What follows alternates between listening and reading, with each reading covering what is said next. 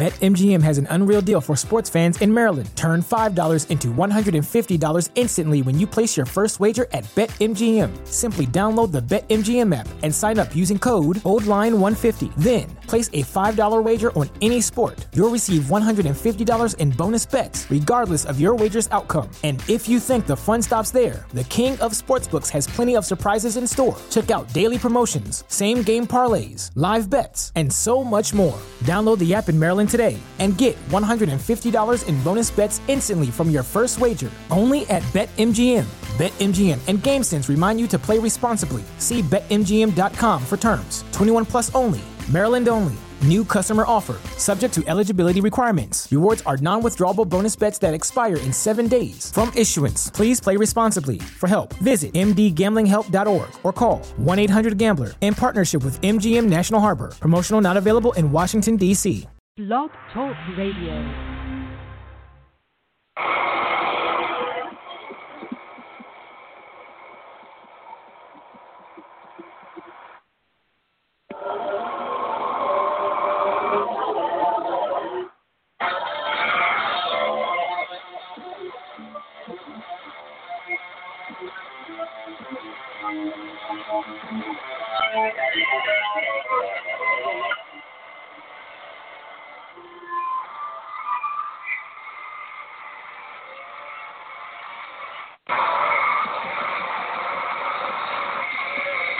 Hello, everyone out there. This is Dane, your pal from Geek Vibes, and this is Wrestling Geek Alliance. Geek Wrestling Alliance, I forgot. I just woke up from a nap. I try to do this professional every time. It doesn't always come out that way. But anyways, Chris, how's it going, man? It's going good, man. How about you? Well, I just fucked up the intro, but that's all right. At least we get to listen to a little bit of Finn Balor's music. And I guess we can go into a little mini topic that's not on the thing. Apparently he's healing up well, man. He's been working on his entrance, and he's getting ready to be ring prone soon. It was a funny little tweet that he sent out with Seth Rollins of, like, Happy Valentine's Day, and both of them were, like, held up at the doctors. Like, one was nursing there, although obviously Seth was nursing his knee. And, yeah, I think that we're going to get Finn sometime soon. Do you think that there's a possibility that he'll be back at the next pay-per-view? I forgot what it's called. Or do you think that he might be coming back WrestleMania, or do you think later on than that? Well, the next pay-per-view is Fastlane, right? So that's right. If he comes back, he'll have to come back before then. I mean, you got to build him up at WrestleMania unless you're just going to have him interfere in someone's match or make a big save for somebody, which is possible. I don't know.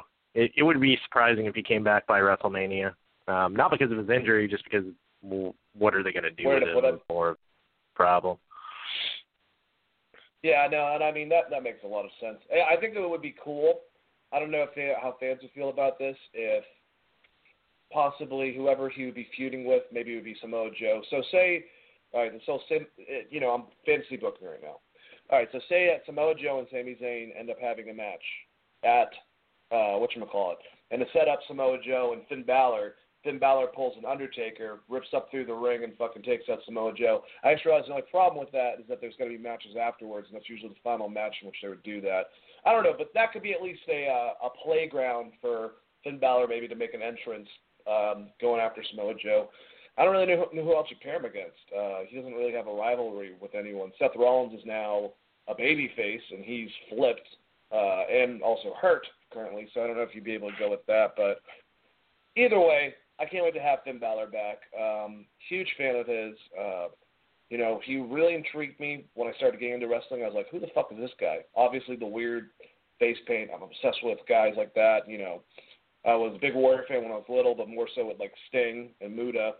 I've always liked that concept. So the flair, the entrance, everything. I've been watching all of his matches on the network and some of his New Japan stuff.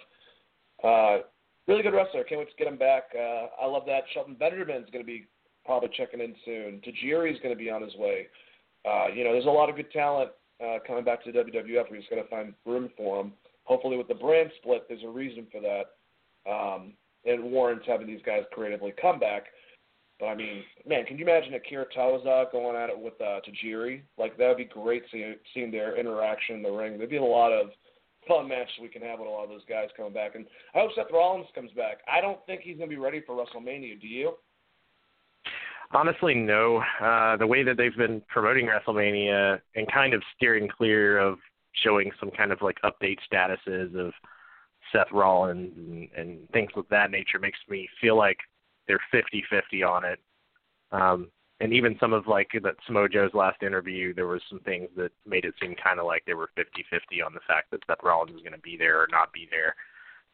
Hopefully he doesn't come back too early and hurt himself worse. That would be, the worst case scenario. Come back too early and then ruin your knee or what's left of his knee at this point. I don't know. It's kind of crazy to think about.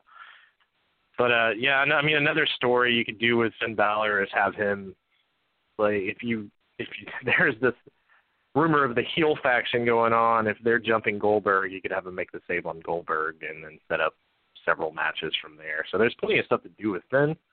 It's just a matter of whether he's ready to come back and what their plans are for him in the future. I'm assuming he's still going to be a babyface because they just don't have anyone. With Rollins being out, they pretty much have Sami Zayn, who they've made look like a nerd for months. So, no kidding.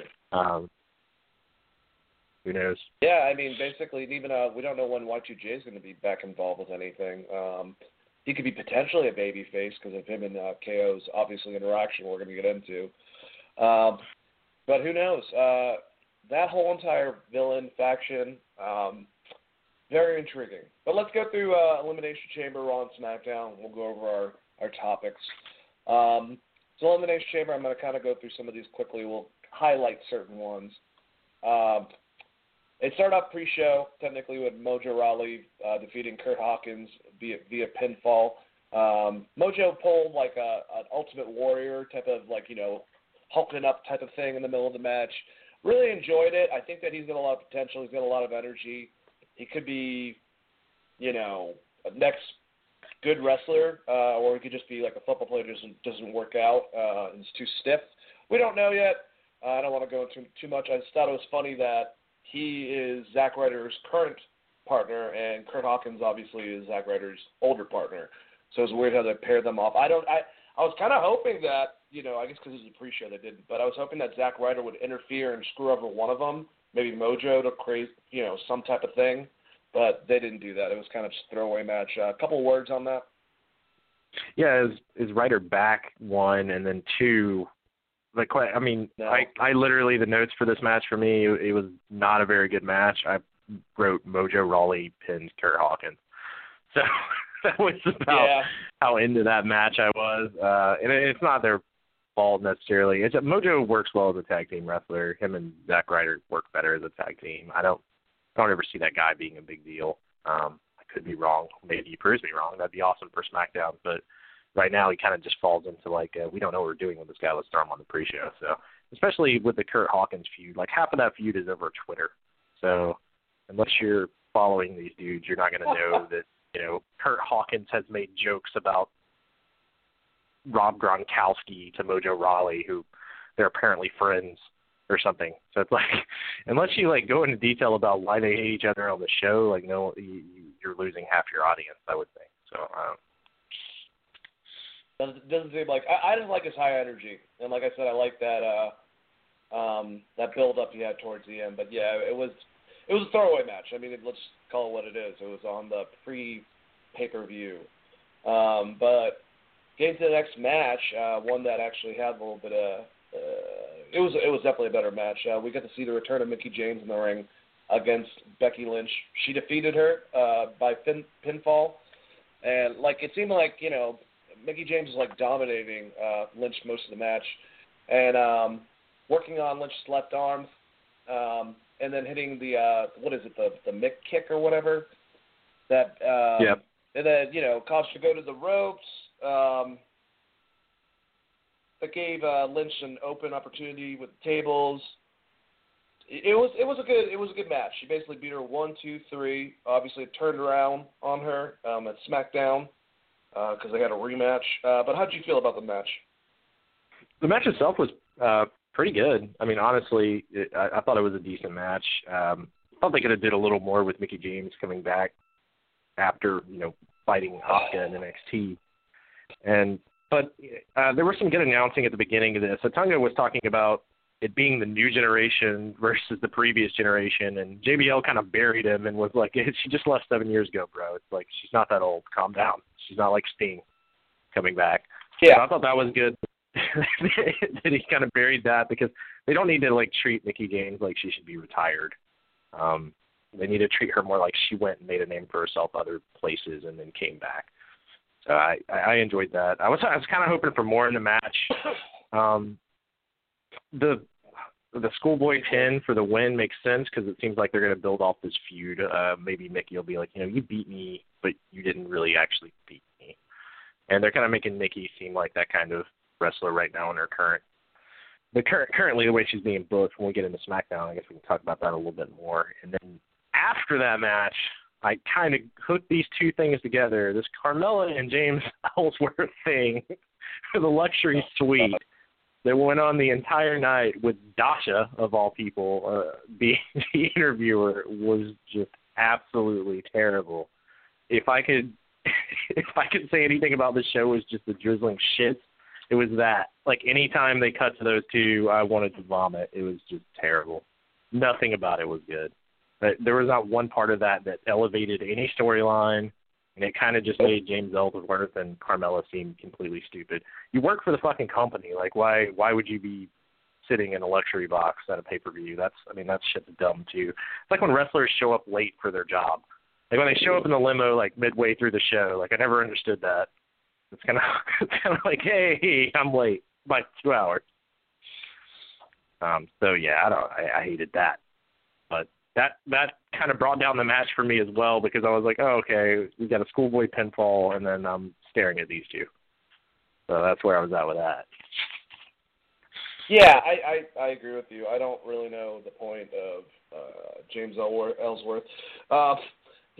Me defending WWE a lot of time when it comes to wasting talent and not wasting talent, in my opinion on that. If someone were to be like, well, what about all the guys that they've not really given a chance to or haven't picked up, and they gave James Ellsworth fucking this much screen time? And that's a good counter. That's all I have to say. That's a pretty damn good counter, because I have no idea what the fuck his purpose is. He's not charismatic. He's not really funny. He barely can work the mic at all. The whole, yeah. What she said. It's like he's saying fucking lines from a Titantron, like a cue card or some shit.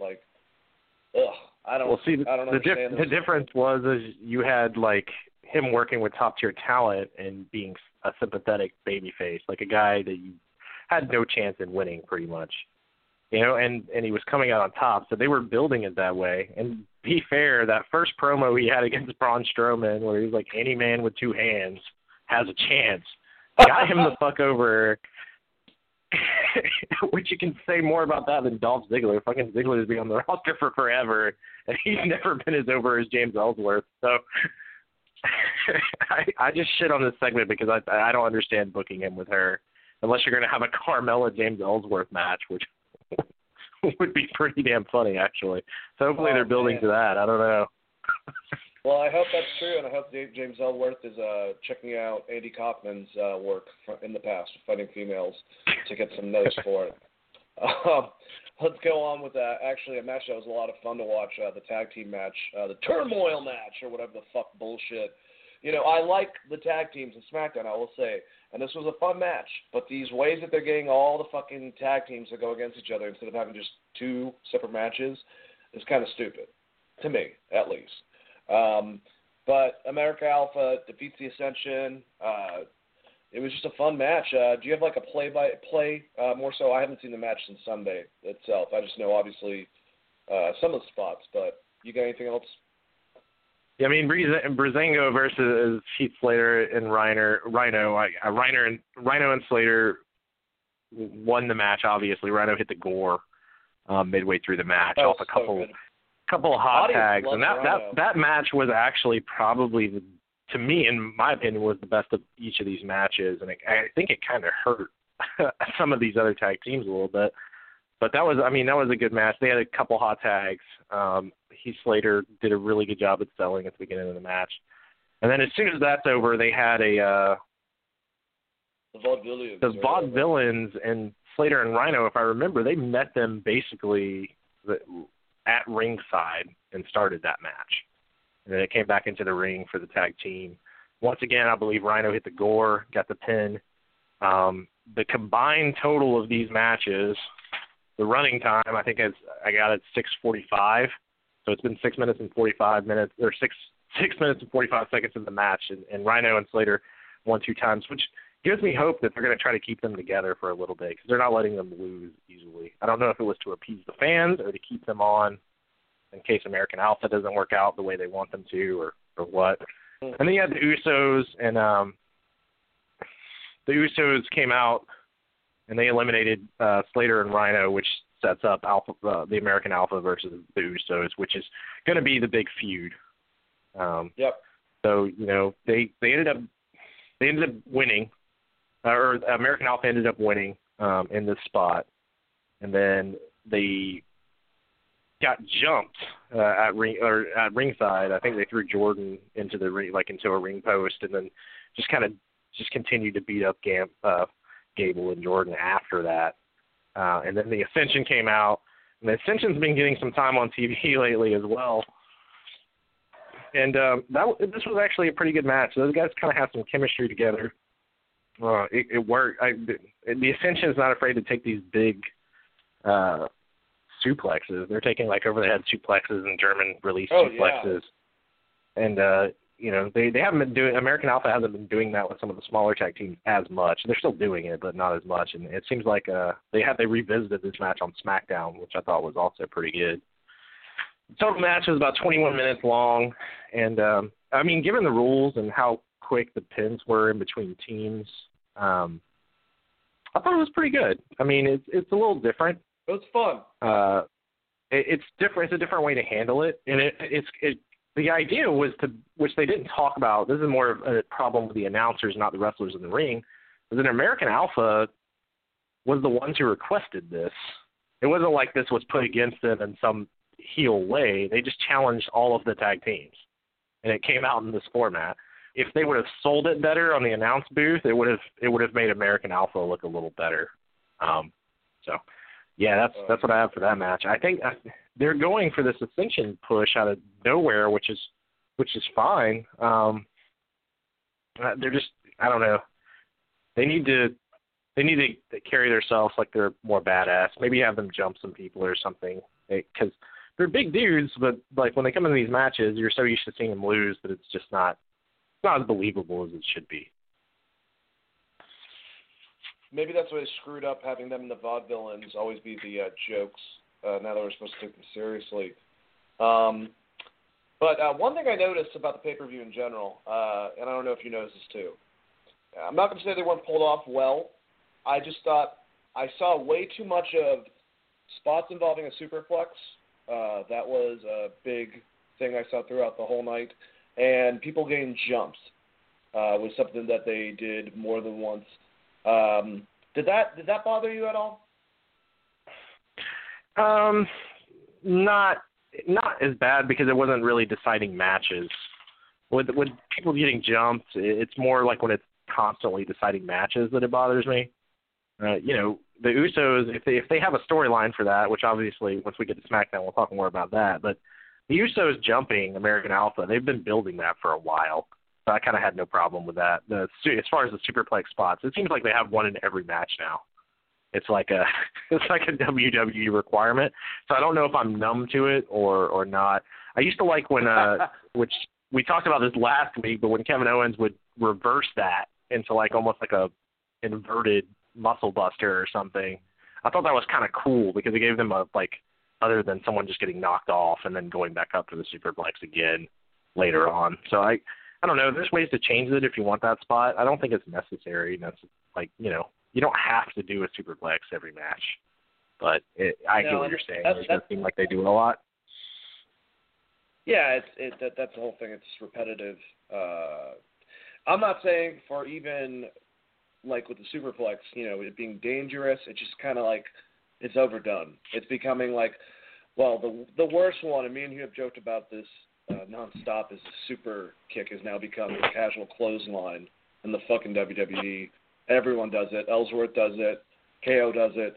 Seth Rollins does one in the stomach, in the face, on the knees, into the face. Dolph Ziggler is basically a highlight reel from Shawn Michaels' past matches constantly. You know, that is my biggest thing. It's just the repetitive things that I see. I do note that, and maybe it just bothers me a little bit. I don't know if it's OCD. I've been told I have OCD, but they could kind of like try not to do the same thing, if that makes sense. Yeah. Well, I mean, my question is that's part of the problem with people just getting stuck in the same spot forever is because their matches are the same thing. So if you're legitimately just doing the same thing as everyone else, you're never going to get over. Like, no one's going to see you as original. So that's why I like I said, the Kevin Owens suplex spot that he was doing was at least interesting because he was reversing it. Yep. So I agree with you. So many people use this damn super kick. I mean, it's insane. I don't even want to get started on that one again. It's like they watched the Young Bucks match and they're like, oh, you can do that? You just super kick the entire match? Okay. This is going to be an easy way to fucking book this match. Just give him a super kick at this point. Yeah. It's not only that, but it just completely defeats. It makes Shawn Michaels look less. Like, all right, well, he's like the powerfulest super kick out of all of them. Now it's like a casual move that you do. Whatever. I think the coolest way that Seth Rollins personally handled it, he did it one time and made the person fall down forward and made it go right into the pedigree. And I was like, those are two of your favorite wrestlers. You're combining moves. I like that. But he never did it again. He only did it for one spot several weeks ago. But we'll get to the next match that I think is absolutely going nowhere. If we go back to this fantasy card for WrestleMania, it's got a weird match that looks like it got set up. If you didn't notice, Nikki Bella got makeup because of Natalya all over the Miz's girlfriend. They haven't gone into that, but they're supposed to be the Miz and I forgot what the fuck her name is, the blonde chick. Maurice. Yeah, and then Nikki Bella and John Cena. So if that's the case, it kind of set that up. But what the hell is going to happen between her and Natalya now that SmackDown doesn't have another pay-per-view? Now Elimination Chamber is done. And where is this going? Why was it a double count-out? Why do they keep on fighting every 5 seconds? And can someone tell Nikki Bella that she needs to work on her fucking delivery a little bit? Because every time, like, oh my God, Natty, like, seriously, like, you're just so in your own head. Like, just. Well, I mean, she is a reality TV star. She's treating it like she would treat Total Divas. Like, she's coached to handle that totally different than a wrestler now. I don't know, it's a TV show spot brought into SmackDown. Like, these two they argue like that on that Total Divas show. That's the whole fucking, and they're trying to cross that over somehow. But the match itself was fucking terrible. Like, I thought it was pretty awful. It was. The end of the match where they were they had some reversal spots towards the end of it, which I thought were pretty okay. And then to have it end on a count out was fine, I guess. I don't know. It just means that you're going to get more Natalya and Nikki Bella. So if everyone's fine with that, then that's cool. But it's fine. It's in the middle of the. I mean, it's just there as this match was there as a buffer, pretty much between two other matches that were pretty good. So. But if we're to believe that card is, and everything has been lining up pretty much on that WrestleMania card, if she's going to have that match with Miz and Maurice with John Cena, and apparently this might be one of Nikki's last WrestleMania, she's claiming about retiring, where the fuck are they going to finish this whole entire Nikki run? Like, before that? Like, they're going to wrap it up before WrestleMania? Like, it just seems like they got a month. They have a month and a half almost before WrestleMania. So I guess they're going to end it on SmackDown. I don't think anyone will be too disappointed about this just ending in a TV match. I don't necessarily know that anyone's that high on Nikki Bella at this point. If you put her with John Cena and against a good heel like The Miz and Maurice, I think that match makes more sense. I don't know why they decided to have this feud start now. I mean, it could just end up being Nikki versus Natalya at WrestleMania. It's very possible. They might scrap that. there's ways to handle it. I mean, Miz can still have the match with John Cena defending Nikki's honor. I don't know. So there's ways to handle it, but it's just this whole thing it was just terrible. I mean, they had the rematch on SmackDown, and Natalya being a heel the entire time has been okay, but I don't know. They have a bunch of really good female talent. Like the other two female matches on this. Was there 3 matches or the other two female matches on this card were 100 times better. So I hope they would look at that and go, okay, something's not working, but who knows. I hope so too. Let's talk about a match that actually was good. The next match. Randy Orton defeats Luke Harper via pinfall. I really enjoyed this match. There's not much of it that wasn't enjoyable. Orton had the upper hand on Harper throughout most of the match. I think he did his little pose twice, not just once, but twice. So he was definitely confident. Then obviously Harper started coming back at the end. He hits him with not just one, but 2 super kicks, and then a sit-down powerbomb. Then he tries to set up the clothesline. Randy sets up the RKO, hits him with the RKO, gets the victory.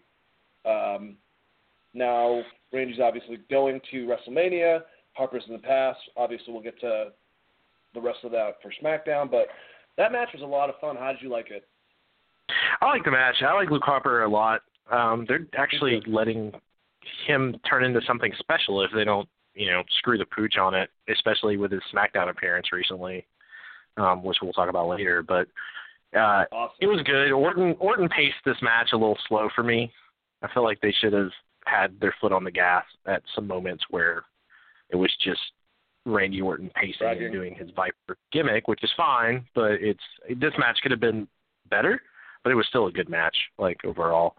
And it kind of sucks that Harper lost here. It would have been good to have him win, but I don't know. They put themselves in kind of a weird spot because Orton won the Royal Rumble. So if you have him lose to Luke Harper, then it just puts you in a weird spot with booking that down the line, especially now that this entire family is kind of in a feud, the Wyatt family. So it was a good match. I enjoyed it. Should we have the Wyatt family on Family Feud with Steve Harvey? Yeah. Yeah, that would be great. We can bring Eric Rowan back into it. Daniel Bryan could be on the opposing team. It'll be all the ex-members versus Randy and Bray Wyatt. Then again, a big fight, and Steve Harvey drops the people's elbow. I'm booking right now. I'm just saying, WWE, if you want to get a hold of me, I'll get you my number. Just email me after the show. But also, guys, listening, if you want to join our conversation, the number is 929-477-3781. At that point, you'll be listening. Press 1 if you want to join the combo. I'll get you in here. Ask a question. We'll go over some stuff, but let's finish these last. I think there's 2 more matches for Elimination Chamber. I was very happy that Naomi defeated Alexa Bliss. Alexa Bliss is the reason why I'm happy is because Alexa Bliss is a good heel. I don't like her. It's kind of like a Miz factor. It's like she's so good at being like a little spoiled brat that I can't stand her, which is good on her end. It's not that she's a shitty wrestler or anything like that, but I was very happy to see Naomi defeat her. I have a huge crush on Naomi. She's absolutely gorgeous. Not the best mic skills. It was really great to see her get emotional at the end. I love seeing that type of raw behavior.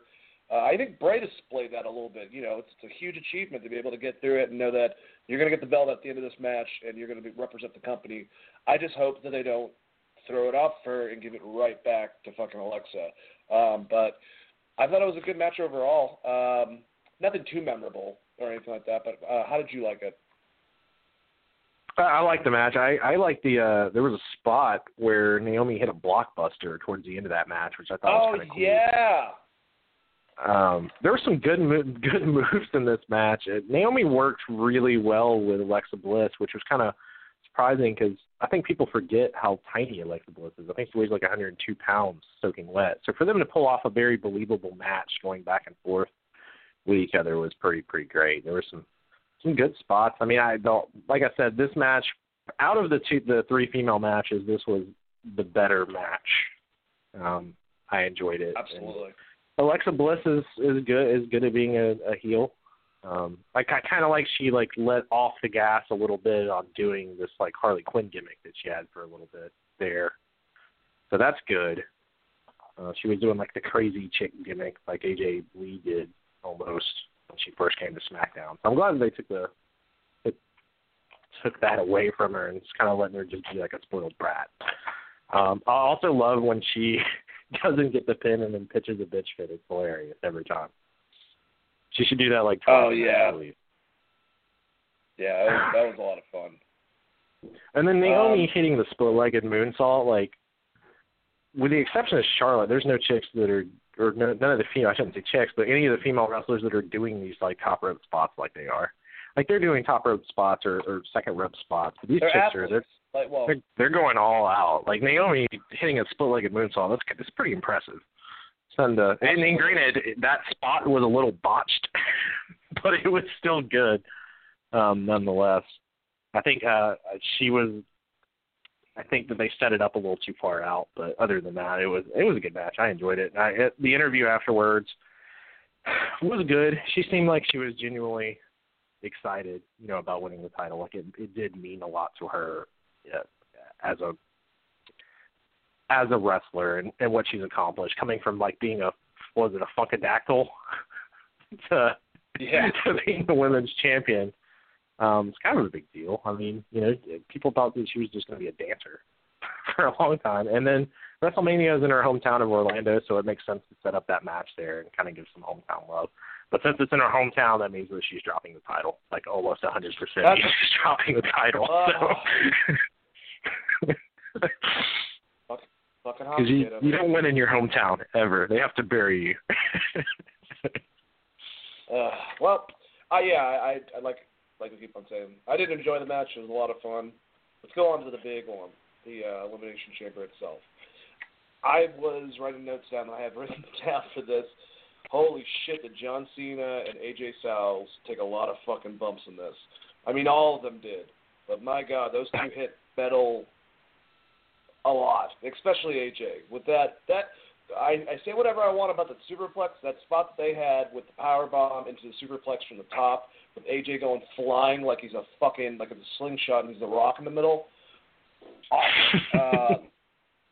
Just Cena doing the double German suplex. He's one of the strongest guys. I forgot which wrestler it was. Maybe it was Kane. Said that honestly he thinks that John Cena is stronger than Brock Lesnar.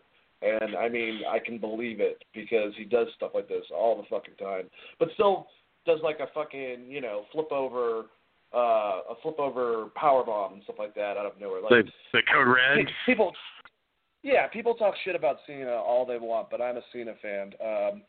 I don't want him to get the title again for a while. And I think that if he does that, he should probably chill for a little bit. I don't want him to beat Nature Boy's record quickly, but I'm glad they gave him the opportunity to tie it. And I'm glad they also took it away from him, because if you're going to flip the belt, John Cena is a good person to flip it from than someone that's new, that's getting the title for the first time or something like that. Can I step in and just bury this fucking 16-time title? Like, winning the title 16 times means that you have lost the title 16 fucking times. So the only reason that's over in general for Nature Boy is because he screams 16 times, 16 times, 16 time world champion. It's not that he's saying that he was the greatest champion of all time. It makes sense with his character. He's like a shit heel. John Cena losing the title 16 times makes it look like that you had no one else to face John Cena, but he still lost the title 16 times in 10 years. Like, Nature Boy wrestled from, like, the early 70s until, he was in, TNA in 2008 or something? So, yeah, he came back after his retirement. He pulled a fucking Rolling Stone. Like, the reigns that you should talk about is, like, the ones, like, CM Punk had a run at, where he held the title for, like, 400 days or something and almost caught hope. Yes. Or fucking Bruno Sammartino's run of being champion for, like, years. Even Bob Backlund. Like, that stuff is more important than, like, I lost the title 16 times. That being said, I agree with you. John Cena should not win 17 times, and if he does win 17 times, it should be at, like, WrestleMania next year. Like, save it for a big moment. Don't waste it. And then maybe have have that rematch be him and AJ Styles. Who knows? I'm down to see another one of those matches. Those guys don't ever let me down when they step in the ring together. So they really don't, man. And taking it a step further, not only that, but I keep on saying this, but difference between Nate and John Cena in general. And like I said, I'm giving him credibility still because I think John Cena is a great athlete and he deserves all of his merits. But he's in a generation where they give the title out, go back and forth, the storyline makes it revolve and go back around a hell of a lot quicker. Nate, between 4 or 5 companies, he's had the world title, he's had the NWA, he's had WCW, he's had, WWF. I mean, that's, to me, way more impressive of a body of work when you're not thinking about it as in 16 losses, in general. So that's why he'll always be on a different astral plane than anyone because we'll never go back to the territory days. We'll never have that many divisions of wrestling. It's going to take someone to be able to go to New Japan, here, Ring of Honor. TNA's going to die soon, so you know what I'm saying basically. But getting back to the match itself, a lot of fun spots. First person to leave. They went all the way, which was really cool, with no one losing until all 6 men were in the ring. Baron Corbin. Technically, all 6 men were in the ring, which leads up to my favorite spot of the match, which is Miz just not coming out of the pod. He was God. I'm just gonna... Dude, I keep on saying this. Another one of my favorite wrestlers to watch is The Miz. He is one of the greatest sneaky douchebag heels. He pulled a fucking Ric Flair. He was literally in that pod. They were like, come on. And then Baron Corbin gets eliminated by Dean Ambrose, rolls him up. Then Miz watches in his pod while Corbin beats the shit out of Ambrose, leaving him in the ring. And then he looks around, and he's so animated about it, like make sure that the other 2 guys are knocked out, runs to the ring, pins him real quick, and then starts cheering for himself. Like, just great. Just hilarious. And then immediately gets the audience in it, which is like almost like the audience was so into him hitting those Daniel Bryan spots, which is just fucking hilarious. Awful. He had the double kick Daniel Bryan spot, and then the triple the running drop kicks, which I thought was funny. But yeah, I mean there was a lot of good stuff up until that point from all of the guys, but it was just funny that Miz. It was good that they put Miz in that spot because he kind of took some of the pressure off everybody else because they were able to work a little bit of a slower pace and just have him do those few little spots and then get eliminated. He's just a great heel, man. I mean, he's a leading heel in the WWE right now. Definitely up there just in general out of all the guys I see, even over Omega and stuff. He's just so hateable. Like, you really just want to punch him in the face. He's such a douche. Which, more power to him. I wonder if he acts like that in real life. I wonder if he breaks character and he's actually a really nice guy, or if he's actually like that in real life. I'm sure he's actually probably a nice guy. He seems like he's a pretty nice guy in real life, but yeah, I'm sure. He's just going for a little bit of Flair, a little bit of The Rock, kind of put them together, and you get the Miz. Love that whole entire concept. But he's the next one to go. I don't remember who defeated him, but he's on this big streak, and then someone just knocks him out of it. Cena, he went up to the top. He went up to the top rope. Cena caught him, gave him the attitude adjustment for the pin. Dude, I love which that. is so weird to call the attitude adjustment. I do like that double attitude. Where he rolls through on AJ Styles because he knows one attitude adjustment is enough to beat AJ Styles. Yeah, it's a cool little spot. Yeah, it's just fun. Very, very athletic between the two of them. But then it's down to the 3 of them. Well, he has to deadlift AJ Styles off the mat too, which is kind of impressive. Well, not deadlift, but he's picking a dude straight up off the mat from a reversal, which is onto his shoulders, which is still impressive feat of strength. I don't think anyone can ever say John Cena's not in shape, ever. No. There was that one match where he had Big Show in Edge on his shoulders and gave them both an F5 and a triple threat. And I was like, what the hell is this guy doing?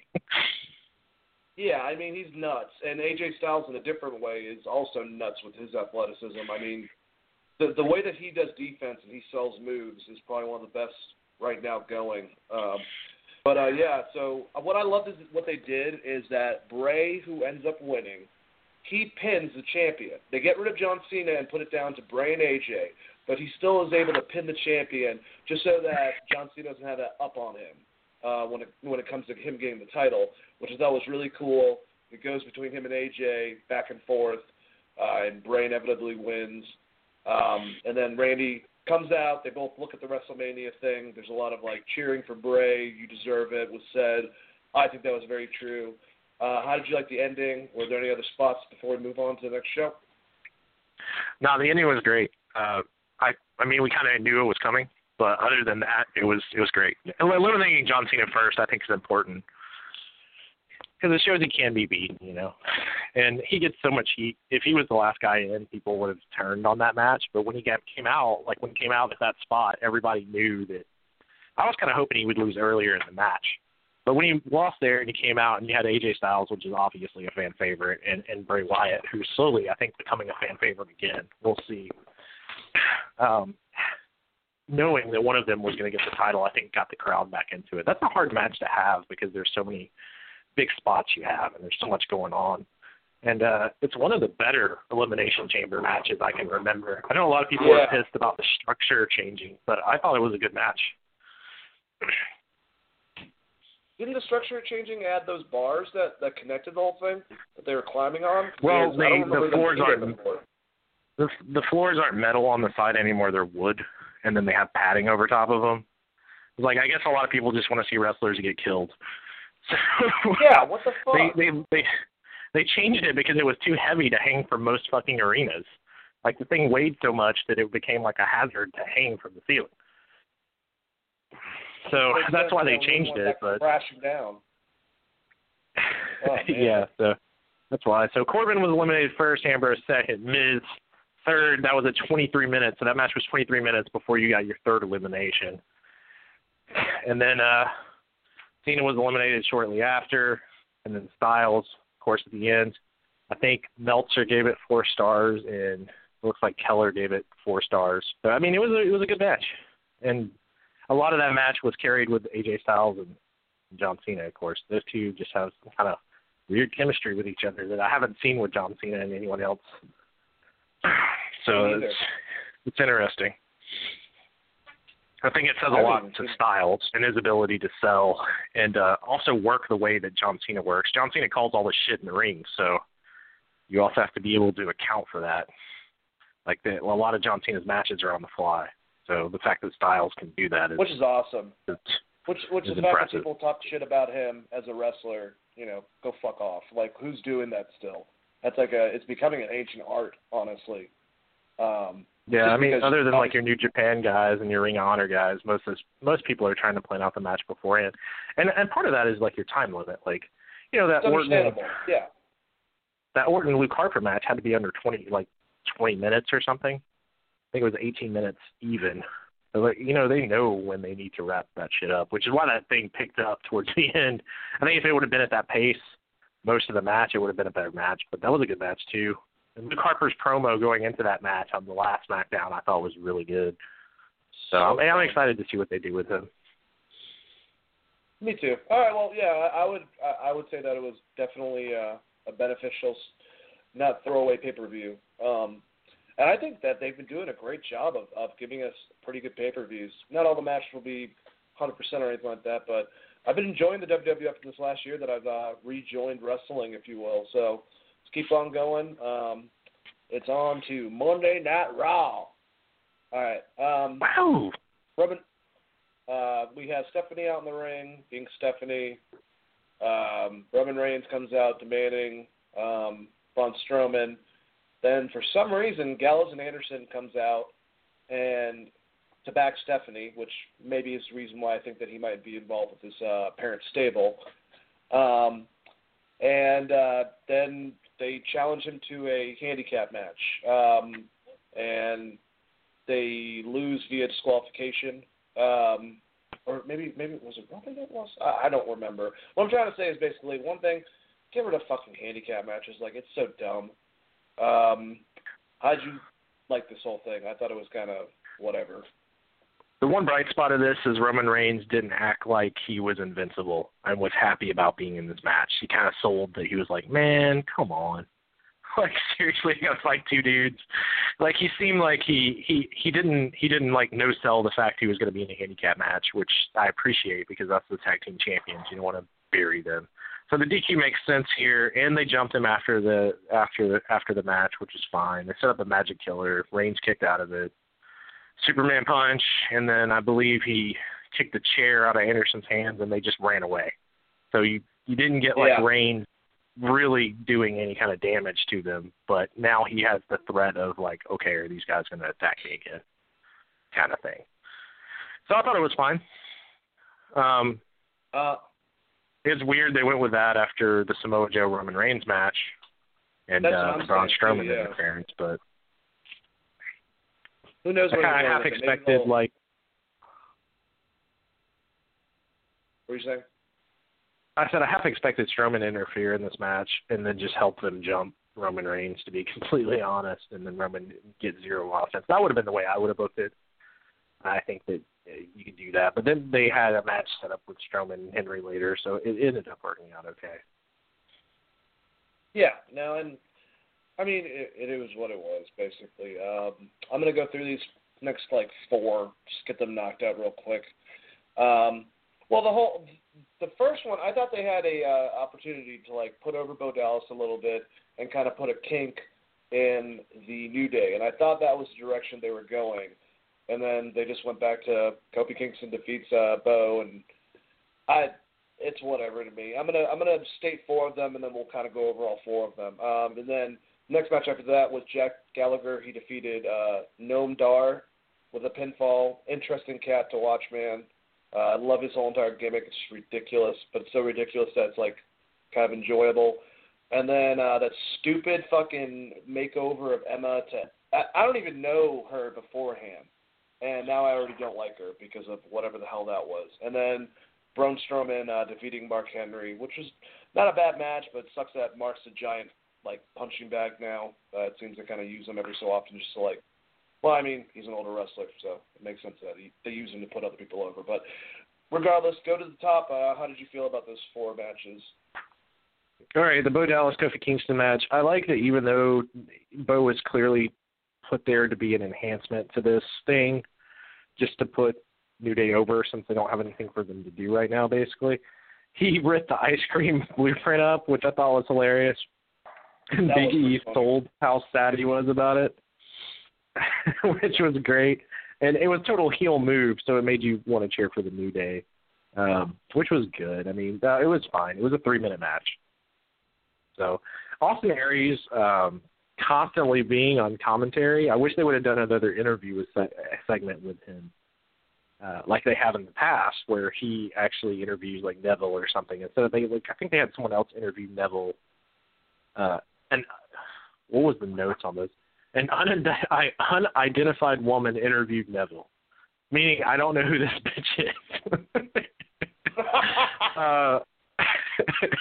Interviewed Neville, and him and Jack Gallagher got kind of into it, but he doesn't bury Jack Gallagher, but he kind of does. He's more worried about facing T.J. Perkins, which the idea of that was they had a match on 205 Live, I guess after SmackDown, him and Perkins, which Neville retained. I know we don't talk about 205, but Neville, of course, retained the title in that match. Oh yeah. But it was kind of like a spot where it's like, well, who are you building for this? Are you guys building the guy you're putting on TV, or are you building random T.J. Perkins?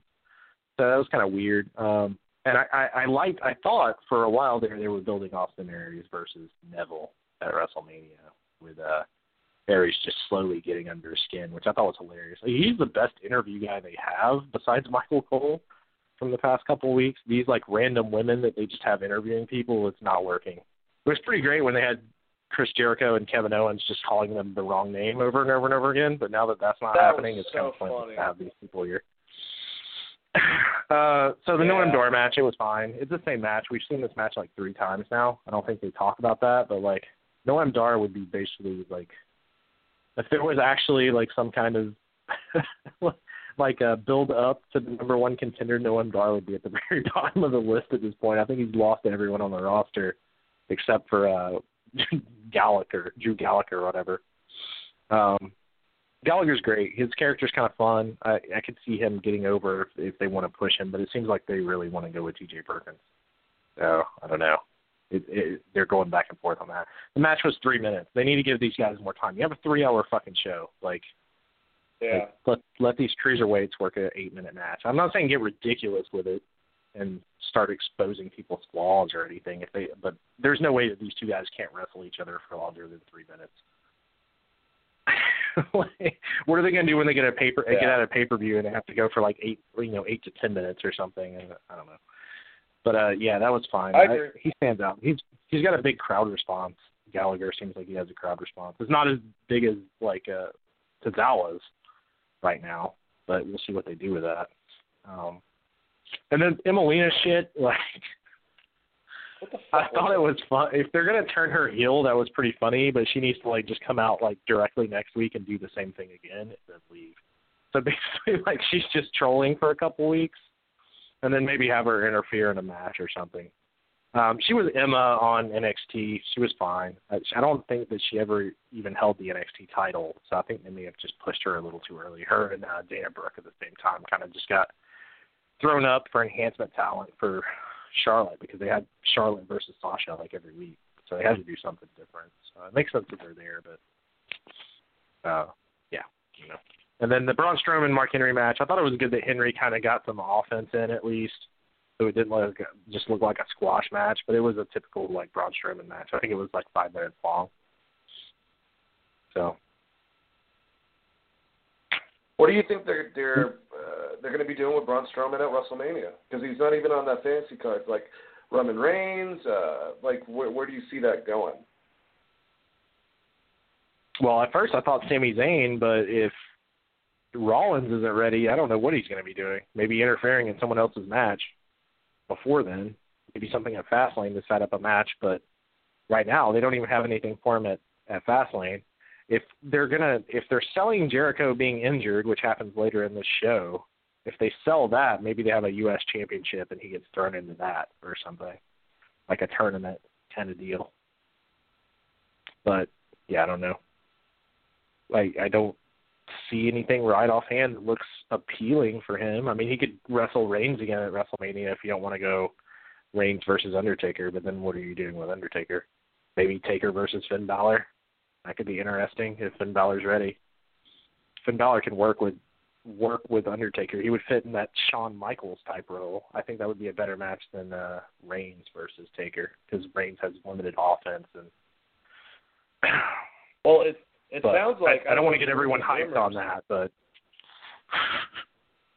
well, there was all those rumors that Roman Reigns was a last-minute addition to change out for Finn Balor because he wasn't going to be ready for the Royal Rumble. That meant that he was most likely going to be the person pinned against Undertaker, but instead they changed it last minute because he wasn't going to be healed up by then, and that's what we're dealing with is the after effect. So we could have actually potentially, if this is true, seen that, basically. But instead we're getting most likely Reigns versus Undertaker, which still, if they can just go back and forth, I mean, it's still going to be a fun match. I like your idea, though, and I've been saying this ever since last week, about Reigns actually just inevitably just destroying Undertaker and really building some heat so we can actually make him a really viable heel. And do the lone wolf approach, not like Baron Corbin, but just where even if they make this faction, Roman Reigns is even against them. He's just by himself, this dominant presence. And I think he'll go over a lot more positively that way. We've been saying that for a long time, though. But are they going to...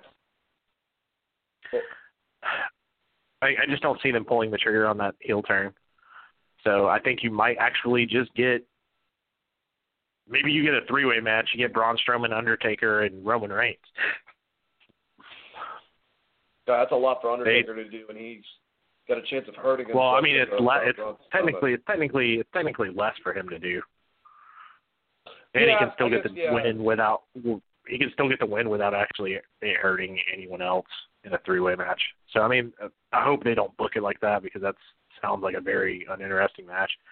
Best case scenario, Finn Balor versus Undertaker. Worst case scenario, three-way match. Medium scenario is you just get Roman Reigns as he is now versus Strowman, and then like the amazing booking scenario is if you turn Roman Reigns heel, which I just don't. I don't see it happening until they get Seth Rollins back. I think they're afraid that they don't have any other baby faces that can carry that top card unless Jericho's going to stick around. If Jericho sticks around for a little bit, maybe, but if not, then that's going to be a hard sell. Because even KO, people were still cheering for him, and I think they put him completely over now as being a heel after he did to Jericho at the Friend thing. Hey, we actually have, Chris, our first caller. You want to put him on? Oh, sure. Should be interesting. Hey, you're talking to Wrestling Geeks Alliance. Who is this? Juwan. Oh, what's up, Juwan? How's it going? What's going on, guys? Nice of you to be our first caller, even though, not necessarily. But what is up, buddy? How you doing? I'm doing good. Sorry I'm super late, guys. Whatever, yeah, he fucking no-sold the start of this thing. He showed up in the limo midway through the show, just like I was talking about earlier. He's trying to get that heel heat. I made my Ric Flair appearance. That's funny. All right, let's get through the rest of Raw, go on SmackDown, and then talk a little bit about these topics then. Hey, Juwan, did you want to talk about anything? Elimination Chamber? Any of the stuff that we're talking about on Raw? Well, I was listening for a large part of it. I just want to say this really quickly. I didn't support Bray Wyatt winning the title only because I'm almost 1,000% sure that Randy Orton within the next few weeks will betray him and then definitely take the title from him at WrestleMania. So I wasn't 100% okay with that. I would have preferred if Randy Orton, Cena had retained. Randy Orton would have went on to defeat him at WrestleMania, and then Bray Wyatt won it after WrestleMania, like a couple pay-per-views. So you can get a long time with the title. And the last thing I want to say before you guys continue is I loved, what's her name? Emma. It was Emma, right? I loved Emma when she did this stupid dance before, but her return as Emmarella or whatever the hell her name was, it pissed me off because it reminded me of how upset I was when Chris Jericho returned that one time where he wouldn't talk. And I was just like, this is just like some of the stupidest shit ever. And that's how I'm feeling about her right now. So even if she does it again next week, I'll still hate the shit out of whatever they're trying to do with her. Well, if the idea is to make you hate her and to get her over as a heel, then it's fucking working.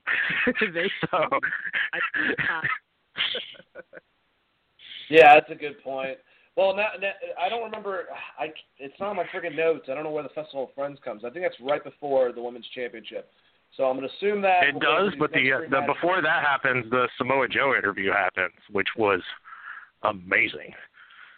Go over the Samoa Joe interview a little bit, Chris. We'll go over that next before we go on to Sami Zayn. Yeah. So Samoa Joe just basically came out and said, like, it wasn't because I thought I was accomplishing more in other places. It was literally these people were scared that I was going to hurt somebody. And the first week I was here, what did I do? I hurt somebody. Triple H is the only person that gave me a shot, yada, yada, yada. And Joe is just so good at delivering these, like, I'm here to hurt people promos. It's great. As long as they don't get him in, like, the TNA mode where he's screaming and, like, yelling at people, it's fine. If they're going to have him have these, like, calm, cool, like, hitman-type deliveries, like he's there to, like, take people out, it's great. And I thought it was awesome that he called out Sami Zayn. He's like, I don't want to be, like, a favorite who doesn't care if they win or lose. And they built on that, too, which I thought was good. The whole everything they did with Samoa Joe on the show was pretty good. So we can move on from that, but I just wanted to highlight it before we went to the Festival of Friendship. Yeah, well, talking about Zayn, before Samoa Joe came out and kicked the crap out of him, they had him defeat Rusev, which I thought was great because he kind of needed that after losing to Jericho the week before. But yeah, just seeing Samoa Joe come out, because he addressed it to the interviewer about like, well, I just heard Samoa Joe, because it was weird when I heard it actually on air. I wasn't sure if he just made that shot and they were going to be talking about that as like a real like just dickhead thing that Samoa Joe just said, on the show.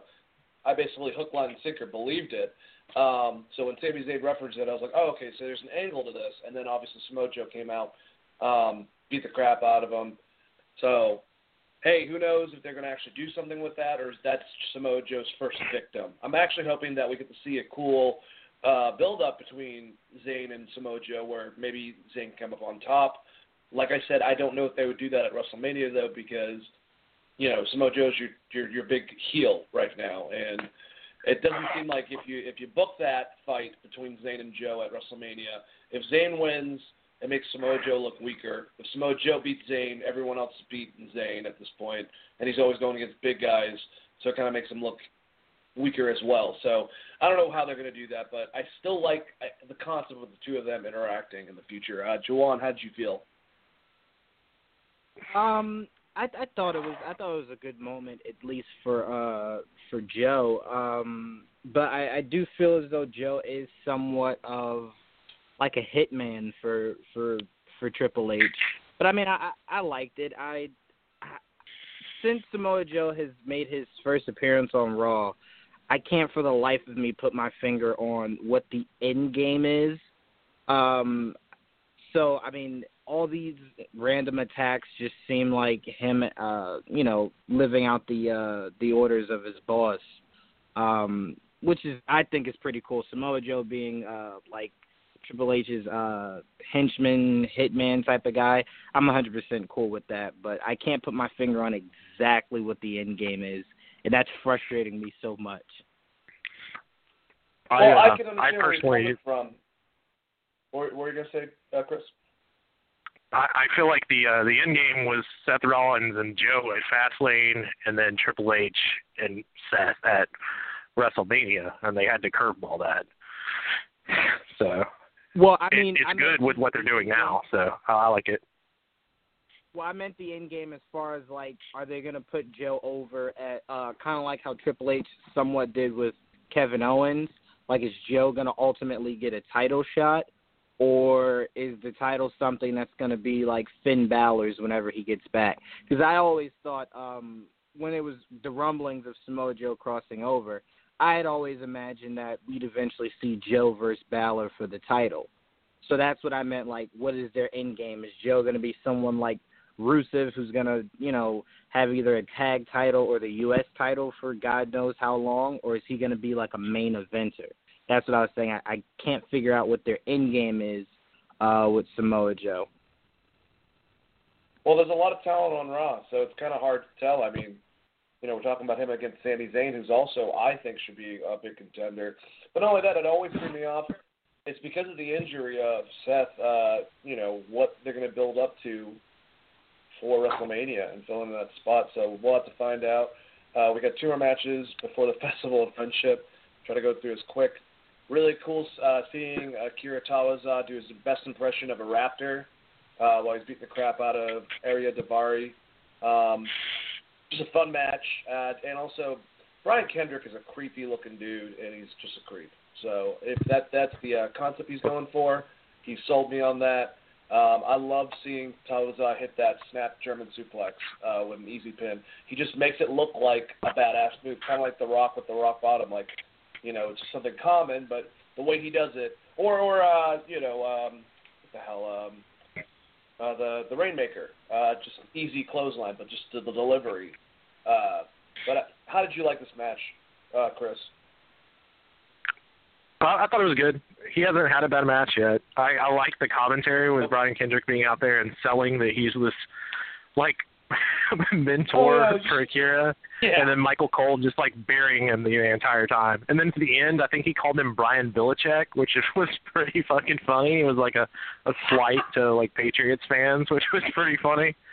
Akira is great. I mean, he was great in New Japan. He had some good matches with Kenny Omega that you guys should check out if you haven't seen. But yeah, it's good to see him there in that spot. And him versus Brian Kendrick on the undercard of WrestleMania will be the highlight of the undercard of WrestleMania. I almost guarantee that'll be one of those 3-hour gap matches they have at the beginning where they're just showing highlight stuff for forever. How'd you like the match, Juwan? Just give me 1 second. Can you did you say Brian Kendrick match? No, he was on commentary. Oh, it was Akira. It was. Yeah, I must have. I can't remember that match. It was on Raw, right? I can't remember that match. I'm trying to remember. I can't remember that. It was short. It was like 3 minutes. So if you were taking a bathroom break, you probably would have missed it because that's how they book 205 guys. I literally think that's exactly what I was doing. Cause I do not remember that match at all. It was a fun match. You missed Akira Tozawa doing a bunch of like Raptor calls. I don't know what. He beat the dude, and Brian Kendrick looked like a creep the whole entire time. It was very interesting. I like Brian Kendrick though. You guys are more familiar with him because he was around during the time period that I don't know, but I've checked out his stuff. Good in-ring worker and playing this creepy fuck pretty well. So good job, Brian.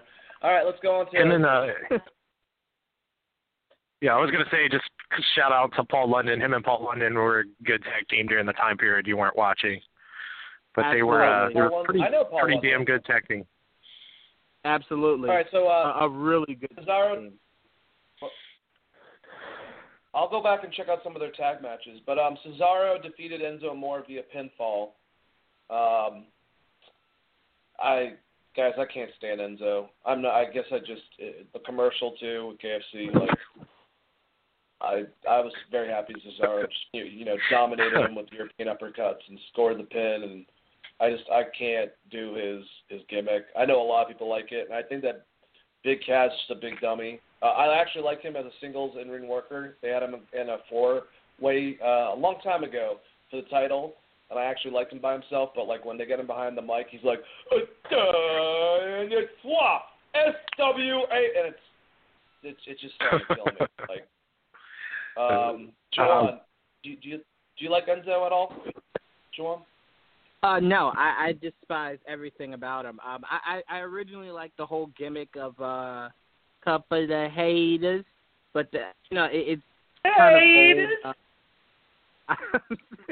That's what they would say. We would that would be how they would define how we're acting right now, like a couple of haters. But I'm starting to despise them, like the New Day. I started to despise the New Day. I also don't like what they're doing with Cesaro and Sheamus. Raw has such great wrestlers and personalities that they could have made that tag team division a lot stronger than it is. And they're wasting these guys again. Like, first of all, the fact that Sheamus hasn't been, like, in a main event in I don't know how long is disgusting. And Cesaro. But the match overall I thought was pretty good. Anytime Cesaro wrestles, I'm always a fan of it. He puts on, like, 5-star matches to me. But yeah, Enzo is just I'm tired of it.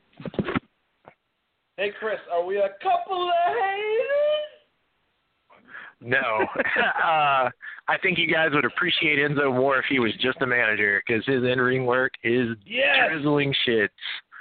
It looked awful. Cesaro is so professional that match was good, but if it wasn't for Cesaro, that match would have been fucking terrible. He botched like 4 spots in that match, and like most wrestlers would have, like, the person that was going over in this situation would have been heated. And the fact that Cesaro was able to just channel it, just get through the match and have a decent match, a decent TV match was impressive. Claudio never surprises me, though. And I do agree. I think he could have been a bigger deal than he is. It's going to be hard for him now because he's got to dig his way out of a hole. The tag team division in general on Raw is just so much weaker than SmackDown. If you want to watch tag team wrestling, you just tune into SmackDown, to be completely honest, especially since they're doing nothing with the New Day, which is by far their best tag team as far as what they can do. And they should turn them heel, honestly. But yep. They had a 400-day face run. Either that or break them up and then get them back together later on. They just do a fabulous Freebird thing. It wouldn't be that big of a deal to do.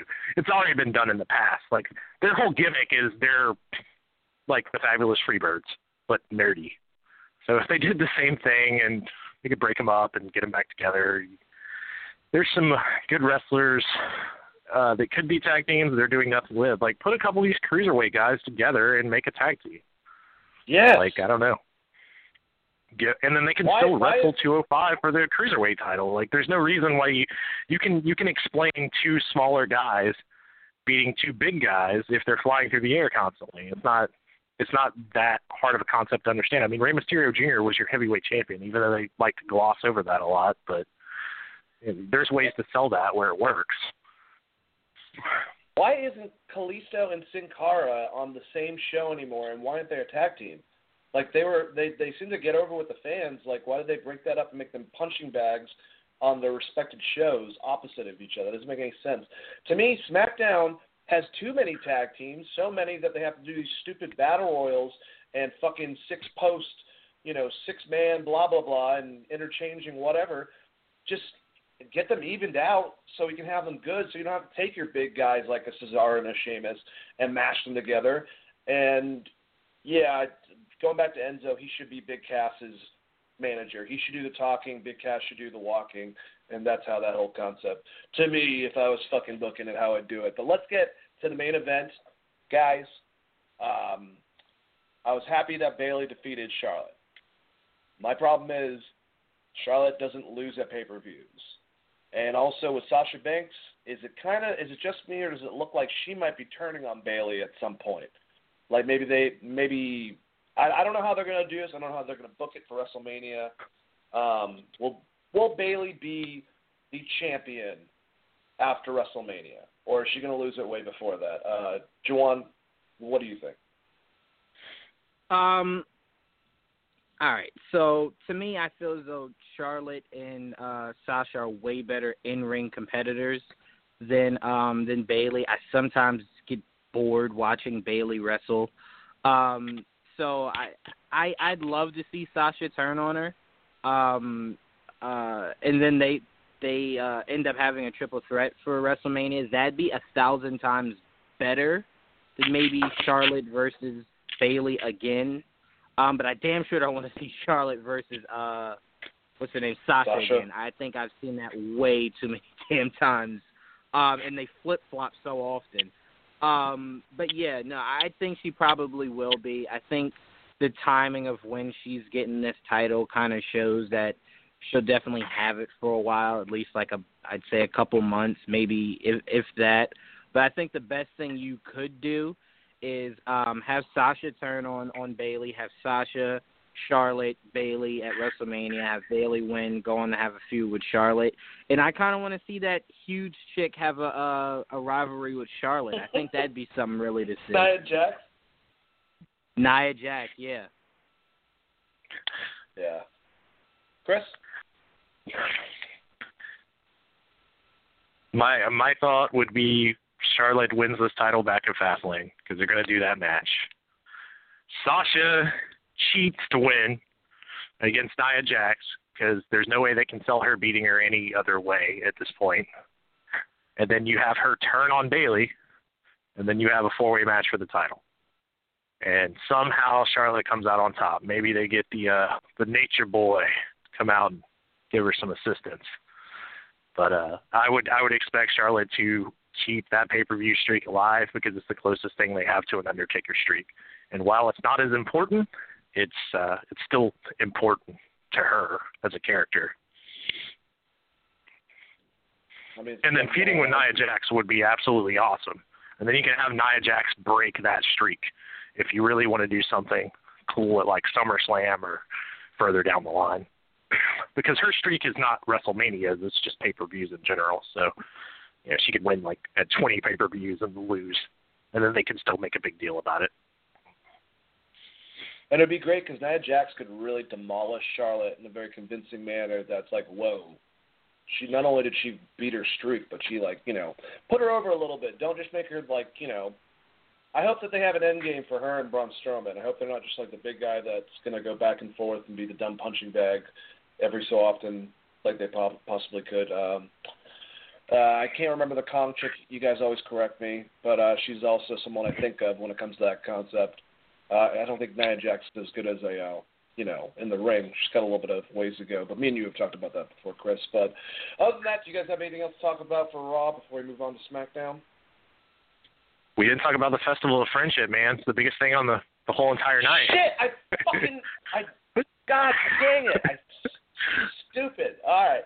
So I meant to do that right before this thing. I meant to go into the Festival of Friendship, and I forgot about it because I don't have it written down in my fucking notes. Anyways, Festival of Friendship. Awesome.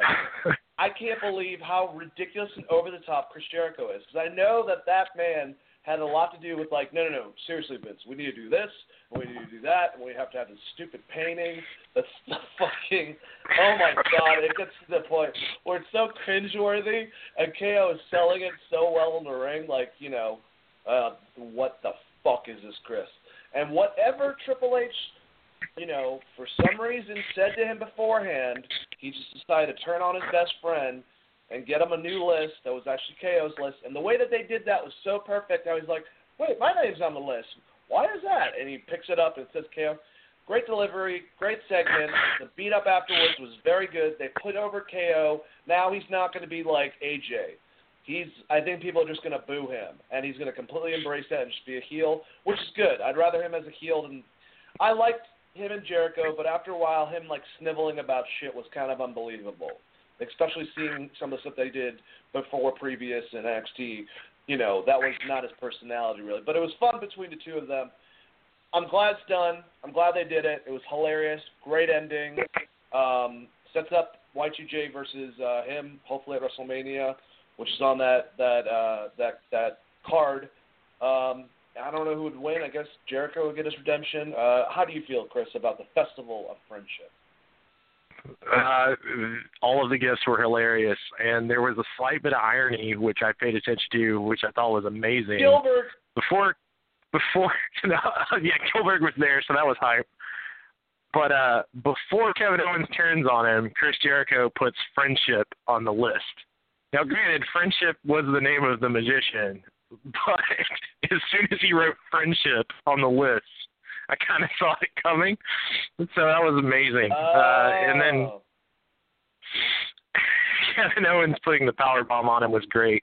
And then Triple H, of course, being the quiet whisperer. I like the creator. I like this gimmick of him being the creator. Maybe he takes a step back and builds a faction, which I know is one of the things you want to talk about later. But this it could go places. They could do a lot with this. And Kevin Owens could end up retaining the title, which I would be ecstatic about, as opposed to putting it on Goldberg, because Goldberg doesn't need it. The reason he brought Goldberg back is because you don't have to build him up any. So I don't think that match needs anything other than, is Lesnar finally going to beat Goldberg? So putting the title on him does nothing, and it just puts more pressure on Lesnar to be there more often, which I don't think he's down with. But the actual segment, the photo, that giant picture was amazing. I want one of those for my living room. It was great. What about the hugging friend sculpture? The gulag, what was it? The gulag cost him $7,000, Dane. $7,000. I love Chris Jericho, man. He's so good at doing this stuff, this shtick. Oh God. Joanne, were you part of the Festival of Friendship? Absolutely. I was even thinking about the fact that we should have one at some point. But well, what does that mean? Are honestly, you going to stab you in the back or some shit? Well, no, I don't. I'm not saying it should turn out exactly how that did. I just want the painting. I want the painting of us to put in my living room. That's it. Anyway, no, I loved it. Chris Jericho and Kevin Owens are possibly the best thing about Raw. The only problem I had was I was just at the end of it when Kevin Owens was done, I was just like, I really hope they don't use this as an angle for Jericho to screw Owens over at Fastlane, and then Goldberg wins, because the only thing that would bore me more for a WrestleMania is Goldberg versus Lesnar for a title. That would possibly be some of the most boring television to ever watch. But I loved it. I love anything that has Kevin Owens and Jericho. They have been my highlights on Raw for the longest. And this just kind of reminds me of when CM Punk and Jericho had their feud. It has that type of momentum and hype about it that I'm really excited to see two great in-ring performers go up against each other at the grandest stage, but I just hope it's for the title. I hope it's like co-titles, like they put both their titles on the line, and Kevin Owens can walk out of WrestleMania the United States Universal Champion. That would be so awesome. One thing I just thought about as you were saying this is, what if Jericho plays this off as this was a Jericho plan, and Chris Jericho and Kevin Owens team up and beat Goldberg? Oh my God, that'd be amazing.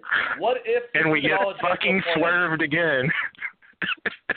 Because this wouldn't be the first time they've done it. No, this goes further back, Chris. So Jericho has been doing this to build up for the WrestleMania match to have both titles at the end of it, and it's all a big work up until that point. It was him being friends with Kevin Owens was all a lie. It was all to do this. I'm telling you, that's what's going to happen. It's not really. But anyways, let's go to SmackDown, guys. So Bray Wyatt comes out, starts saying weird shit that you've heard Raven say back in the 90s. Quote the Raven. I love Bray Wyatt. Nevermore. And John Cena and AJ Styles come out, both demanding their title shots that were given to them. Basically, Daniel Bryan comes out, says, all right, 3-way match at the end of this, which I saw coming a mile away. I like how Bray Wyatt was bitching in the ring, because I was hoping he wasn't going to be like, yeah, that's cool with me, because, like, you know, are you fucking kidding me? Like, both these guys. So that was a fun segment. I guess we'll go more into that later on. It's not really something to cover. But American Alpha versus the Ascension, American Alpha won. That was a pretty good match, man. I actually liked the Ascension. I called them, like, Evil LOD or whatever the hell, Powers of Pain ×2, you know, beforehand. But they were pretty good in the ring, and I really like American Alpha. I've been saying this, and someone said that they're actually inspired by the Steiner brothers, and you can tell by their performance and stuff like that, and their stupid outfits. And I like that German suplex. It was very clean. I think both of them are great athletes. And I want to see them with the belts for a while, and I'm glad that they're building this with the Usos, because if they're going to use any of those guys, those are the other guys I'd like to see against them. Until Zack Ryder heals up, and I'd like to see the Alpha dudes, or whatever the fuck they call them, Mojo Rawley and him, whatever. But how did you feel about this tag match, Chris?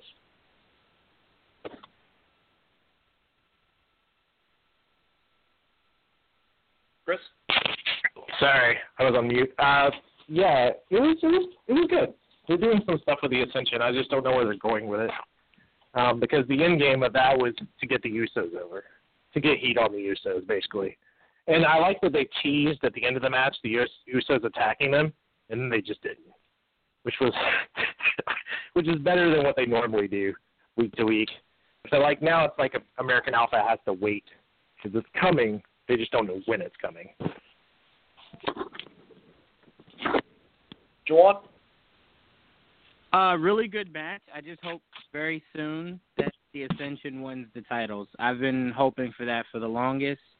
I think they have what it takes to be really good tag team champions within SmackDown, and I just need them to hurry up and give them the titles.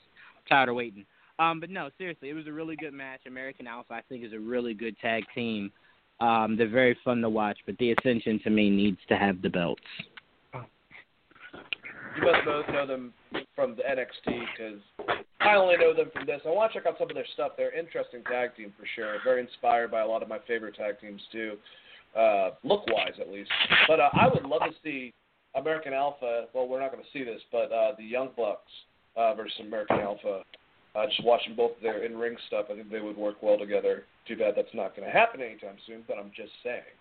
All right, so next thing, Baron Corbin. Dean Ambrose is looking for Baron Corbin.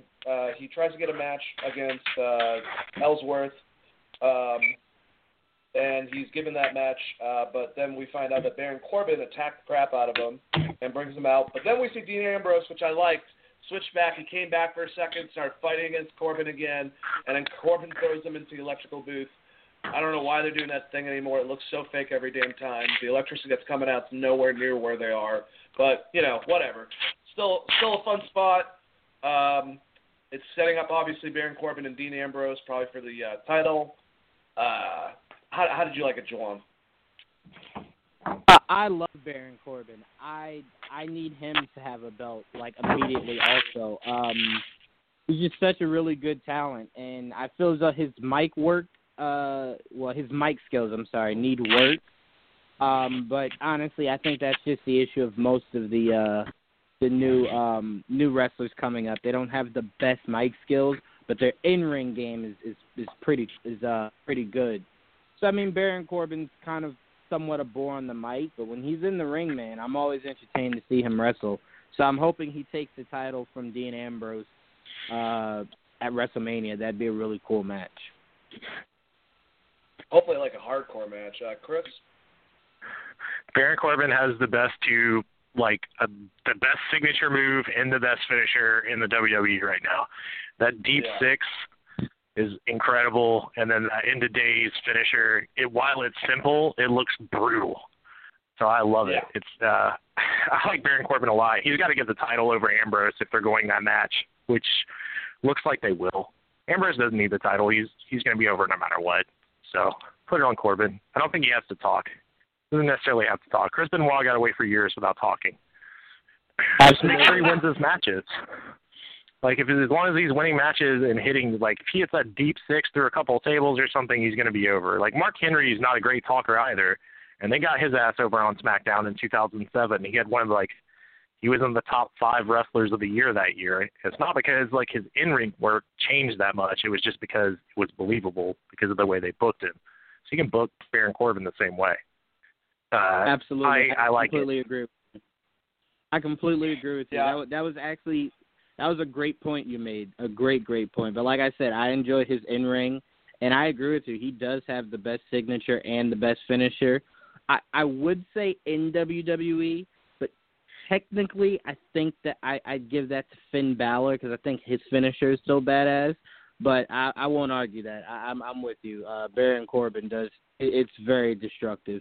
It reminds me when we first saw the RKO. It was just like, wow, that's just really lethal. Baron Corbin's finisher and signature is there's definitely nothing that close to it. But I'd say Finn Balor is maybe like a far second. Yeah, the fact that he can catch anyone. The same thing with RKO. Like, he can just catch you out of a clothesline into his finisher.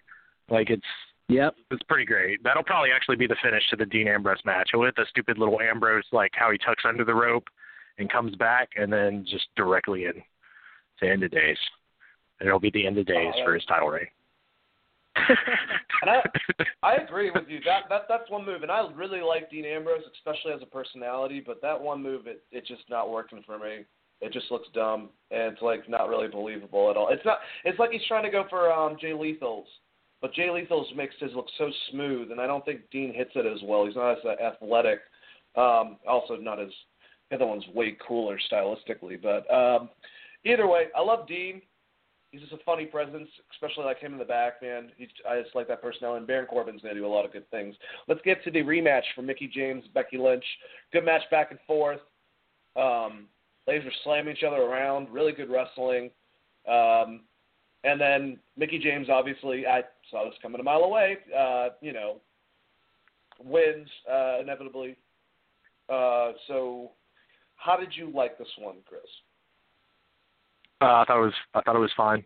It was better than their match at the pay-per-view, which sucks because that was a pay-per-view match. And I liked that Mickie James cheated to win because and I like that the announcers called it as a veteran move.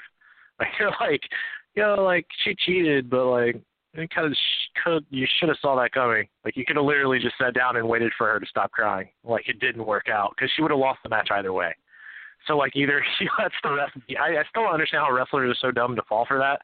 It kind of makes the baby faces look like idiots, but that's how baby faces are supposed to be. But, like, if she would have just stood in the corner and waited, the ref would have either called the match or she would have been like, no, I'm okay. Like, the match could have just continued, which would be a great finish for a match, WWE, by the way. You should totally do that. But, I thought that was a good match. Mickie James is still great in ring. She hasn't really lost a step. it's good to see her going against talent that's equal to her instead of like the slums of TNA, which I watched for a long time. Minus her and Gail Kim. Like Gail Kim's great too, but yeah, it's good to see her back. She hasn't had as good of a match as she had on NXT. Her and Asuka like kind of tore it down a little bit as opposed to the matches she's been having lately, but we'll see. They haven't put the throttle down. I think once they get in there and it's like this rubber band match that's coming out, which will probably happen at WrestleMania between Mickie James and Becky Lynch, will be really good. I think it'll be kind of like a 12 to 15 minute match, and you'll get to see some more of those two work against each other. I think it'll be really good. I agree with you, John. I completely agree. It was a good match. The one thing I will say is they've been taking a lot of I wouldn't say risks, but they've been doing a lot of cool things with the Divas matches as far as the when Sasha and Charlotte were going back to back and forth. I'd love to see Mickie James and can't believe I just forgot her name, Becky Lynch, in like a hardcore match or like a tables match or something like that for WrestleMania. Like something you haven't seen the Divas do type of match at WrestleMania, because I think they're really great talents and they work well off of each other. But I'd like to see them take it a little bit more extreme for the grandest stage, and I think like a hardcore match where like Becky Lynch is like putting Mickie James through a table or something like that would be an amazing thing to see, especially if, like Chris said, it's like a 15, maybe 20-minute match. Make it memorable, and I think the best way to do that is like a hardcore match or a table match or something like that. Yes, violence. Yes. Lots and lots of violence. I completely agree with you on that. Some type of hardcore match between the two of them. It was a fun match. I definitely enjoyed it. What about what if they did a Monsters Ball match and she just brought TNA full circle? And they have a cage with a bunch of shit hung from it. War games. Honestly, that would they're just gonna fight war games. That would be awesome. But I do want to see them break ground with the Divas. Like maybe even have this be the first WrestleMania. It doesn't have to be with SmackDown. It could be with the Charlotte Sasha match maybe. But I'd like to see like them break ground and have like a Diva bleed. I'm not saying like how Ric Flair used to bleed, but like have a Diva bleed. That's something I don't recall seeing since the Divas transitioned into like actual wrestlers and not just bra and panties sideshow. So I think that'd be something that'd be like really cool and refreshing to see from the Divas at WrestleMania. Yeah, the only thing about that is the only way they let you get cut up now is Brock Lesnar has to knock you the fuck out. So unless Lesnar comes to the ring and murders both of them, then there's going to be no color involved. Oh my God, that's a great point. All right, so let's move on to the That'd segment because I need you guys' help. All right, so apparently there was a segment between Alexa Bliss and Naomi.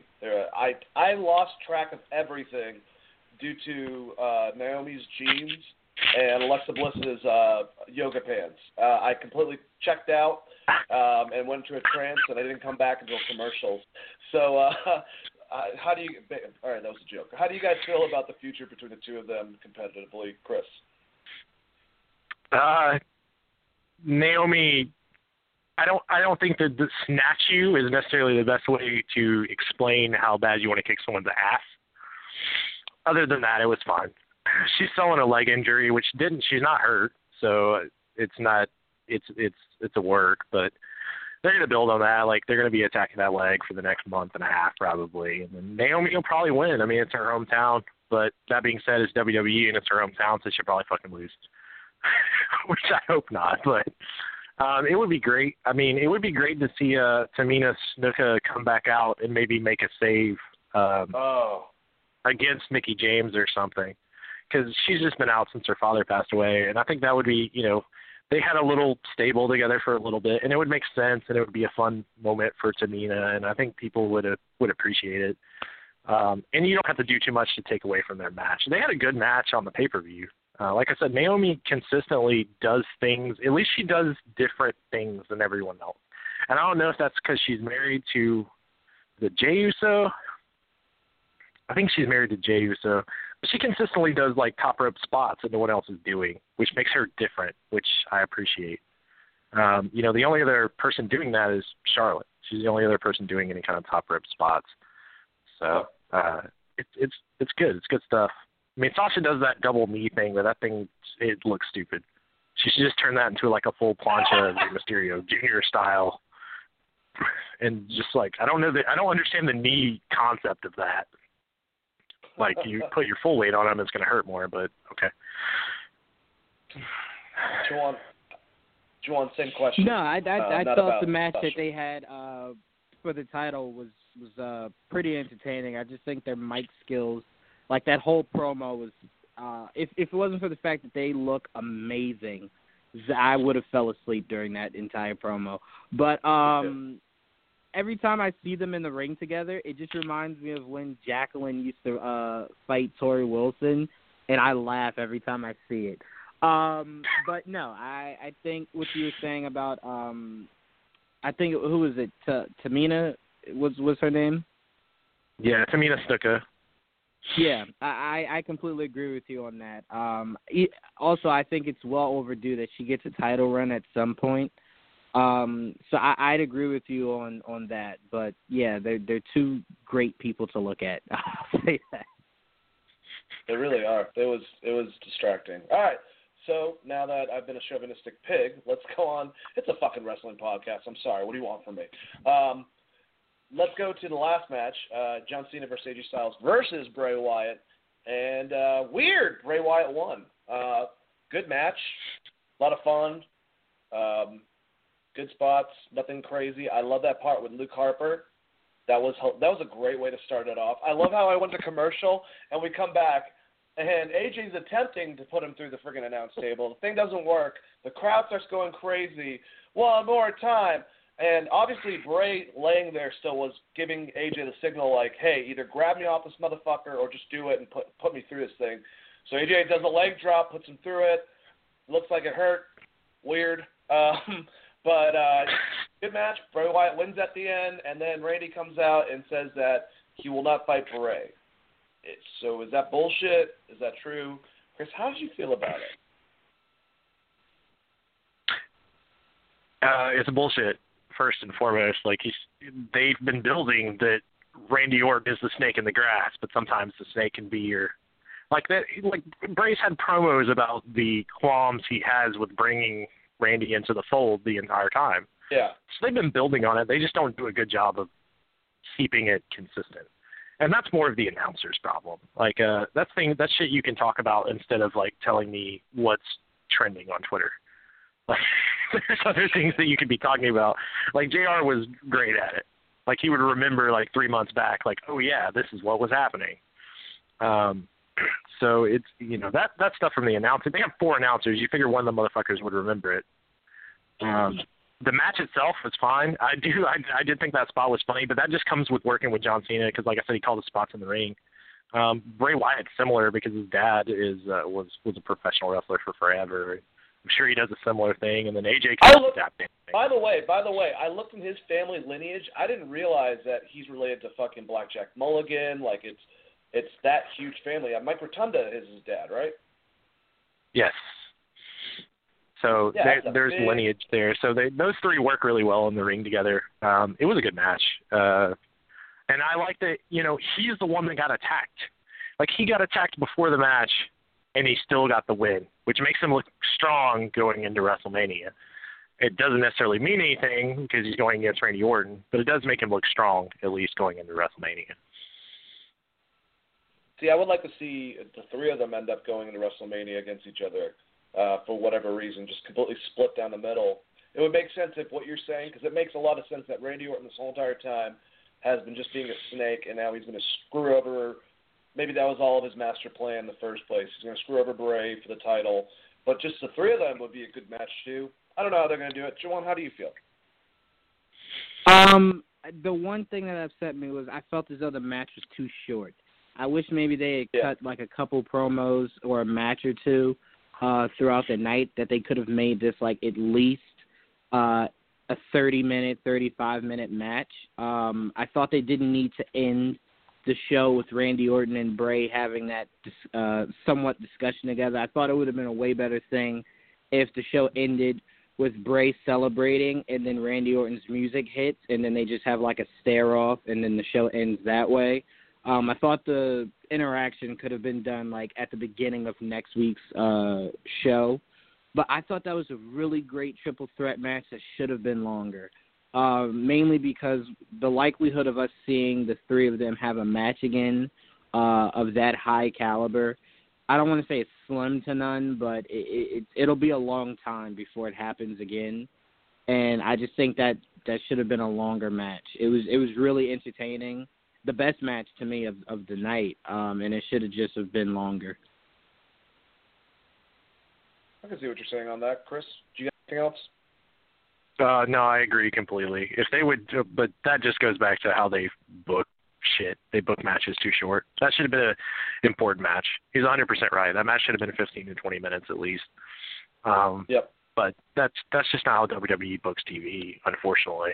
I said the same thing about Raw earlier. Why does Tozawa have wrestling a 3-minute match? Like, the dude wrestles 45 minutes in New Japan. You bring him over for a 3-minute spot. Like, I don't... Absolutely. Yeah, I agree with you on that. So I guess we're building to Bray and Randy. Well, apparently this is the thing, and I guess we can do it before the questions. Is it was just announced that Daniel Bryan said that there's going to be a battle royal next week on SmackDown to figure out the number one contender. So I'm wondering if Luke Harper wins, Randy actually ends up screwing over Bray Wyatt for whatever reason. It's the three of them. Who knows? I guess we'll move on to the questions. Anything else from the shows you guys want to talk about? Well, based on the Daniel Bryan comment, it would make sense if, unfortunately, if Luke Harper helps Bray retain in some format in a three-way match. Because I don't necessarily think they're sold on giving Orton the title again. He's a little injury prone, and I don't know that I think they're trying to get new people over. It would be awesome if Luke Harper won it. Like, that would be amazing if he fucked both of them and won the title. But they're definitely not going to do that, even though he's cut the best promos out of the past 2 weeks. And had one hell of a match at a pay-per-view, but I don't see it happening. I will say this. If Randy doesn't win at WrestleMania, it's honestly possibly, like, to me, it makes that entire Royal Rumble match, like, a waste. Baron Corbin could have won. And I would have been fine if he didn't, if he didn't win at WrestleMania or something like that. But for you to have Randy Orton win and then not give him the title at WrestleMania, there's just like a waste of a Royal Rumble winner, honestly. And I agree, he shouldn't win it because he is injury prone, and because I do think Bray should have it for a while.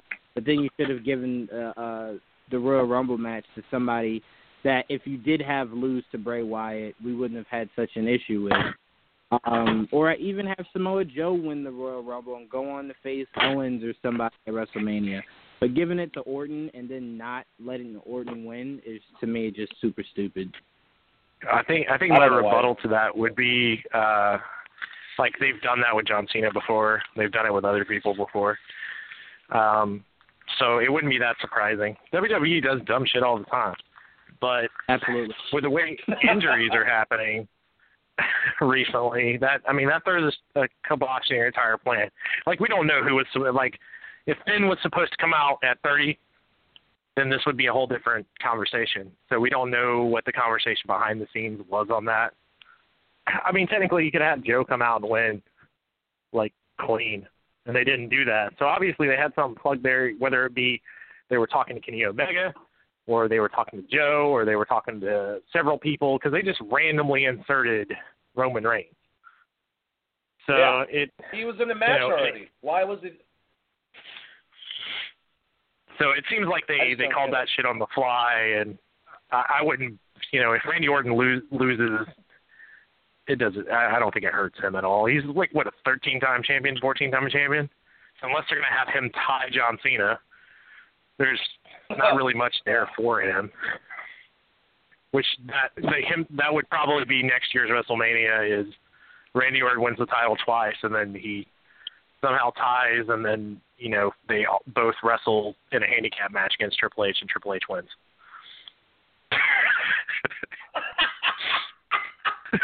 I love that reasoning. It doesn't make any sense, but yeah, it does make a lot of sense.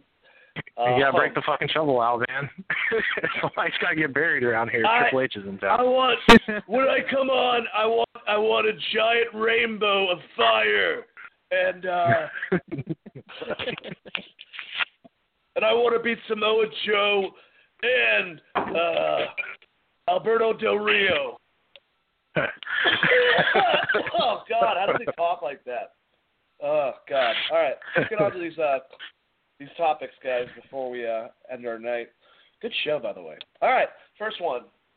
So apparently Mick Foley is going to be getting replaced soon by Kurt Angle. Mick misses his family again, which, is understandable.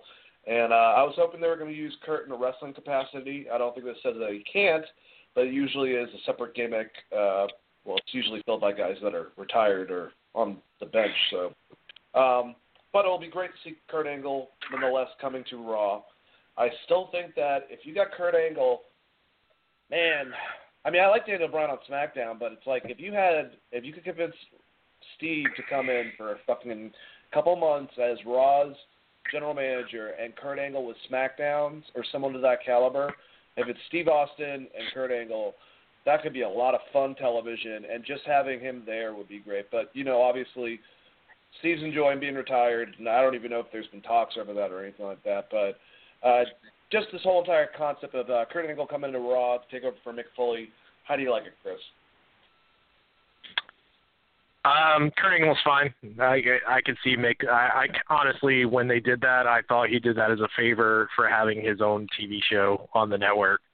And then his daughter completely gave up on being a WWE superstar recently. So I feel like that he felt like he needed to repay them or something for that whole Holy Foley thing. So he did this, and him going home makes sense. Like, I love Mick. Mick was great. He did a lot of dumb shit in his career, like 12 unprotected headshots from The Rock, which was supposed to be like 3, but it's going to be sad at the same time losing Mick, but it'll be great having Kurt Angle there. What I hope that they don't do is play up this obsession that Stephanie McMahon had with Kurt Angle from this angle from like 12 fucking years ago, and like have her flirting with Kurt Angle, and then you get Kurt Angle versus Triple H at like SummerSlam or something. Like, please God, don't make that be what happened. But now what would be great is someone ask Kurt Angle for a match, say Sami Zayn, and then Kurt Angle's like, yeah, that's fine, but you have to actually beat me.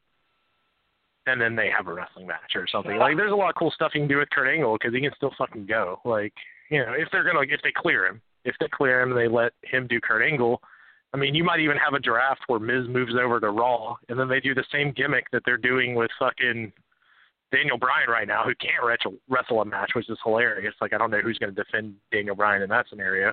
He does the same thing with Kurt Angle, and then Kurt Angle's like, well, that's cool, let's just have a match. And then they have a match, or, there's tons of stuff you can do with Kurt Angle that you can't necessarily do with Mick. And it's not Mick's fault. Mick's gotten in a lot better shape, and he loves his family, and that's great. You should go home and be with him. Like, I don't expect anything else out of Mick Foley. If I never saw him again in the wrestling business, it wouldn't hurt my feelings. Like, I appreciate everything he does, and he's a super nice guy. I've met him a couple times. Everyone always talks about him being, like, the nicest guy ever. So if he wants to go home, like, let him go home. Kurt Angle can fill those shoes. There's so many other people that you can get to fill that void that it's not that big of a deal, to be completely honest. And having Stephanie McMahon shit on him is just, like, it's cringeworthy, and it's not needed. Yeah. So. Joanne?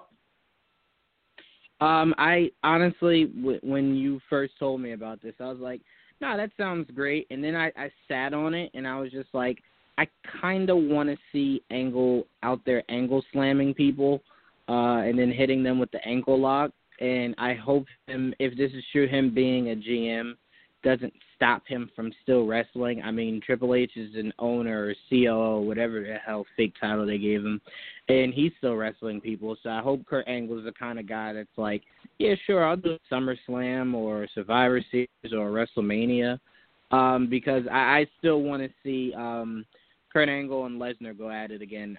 Those are some of my favorite matches.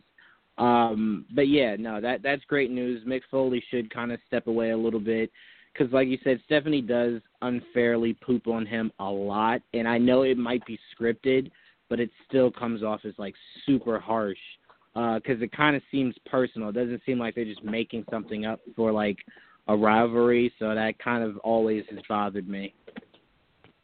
Yeah, I'm looking forward to it when it does happen. It'll be a good transition, and I really hope that Chris is right with that whole potential, Kurt, making them face him before they face their opponent they're trying to get a title shot from. That would be awesome. That would be something that no one's ever done.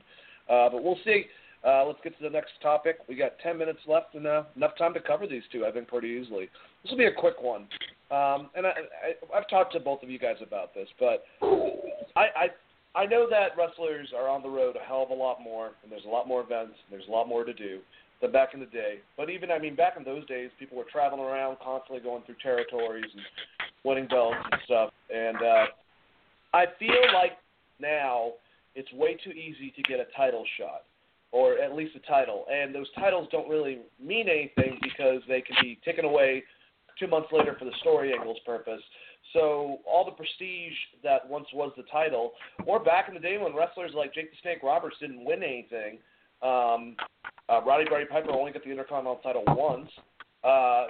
We were talking about earlier, obviously it's never going to get to Bruno Sammartino level where he's at it for years, or Andre the Giant's record or anything like that, but I just feel they should let, outside of the New Day, them have the titles for like a little while and kind of like grow to be a champion for that type of like time period. I want to know the amount of champions that have been added to the overall amount in the WWE between the end of the Attitude Era and onward, basically Ruthless Aggression and onward. How many, if it outdoes the amount from before? And I think it would, actually. Maybe it's just me, just putting the question out there. Real, how do you feel about it, Juwan? I kind of agree with you. I think it all depends on who it is that, that they're giving the title to for a long time. Because the New Day having the titles for as long as they did was like a bore fest after a while. And, sometimes stale if John Cena has it for a year and a half. So it all depends. If all the new talent are the ones that have it for like a little over a year or a year and a half, I'm completely fine with that. Like Kevin Owens, if Kevin Owens had it for like 2 years, I'd be like, yep, I'm good with that. So it all depends, but I do agree with you. I think it doesn't take as much to be a number one contender or win a title. It's just story. It's not. It's always been story, but it's been more entertaining the journey of someone, traveling down the path of that. And now it's just like it's granted. So. Yeah, and I'm not even saying 2 years, although that would be crazy because I don't think that's been done in a long time, but maybe a 6-month run or a 4-month run. It seems like it's boom, all right, next person, all right, back to that person. And it's been a trend for, since the mid-2000s. Chris, how do you feel? I think a lot of it has to do with the brand split and having 2 separate heavyweight titles, and both those count as getting the same title.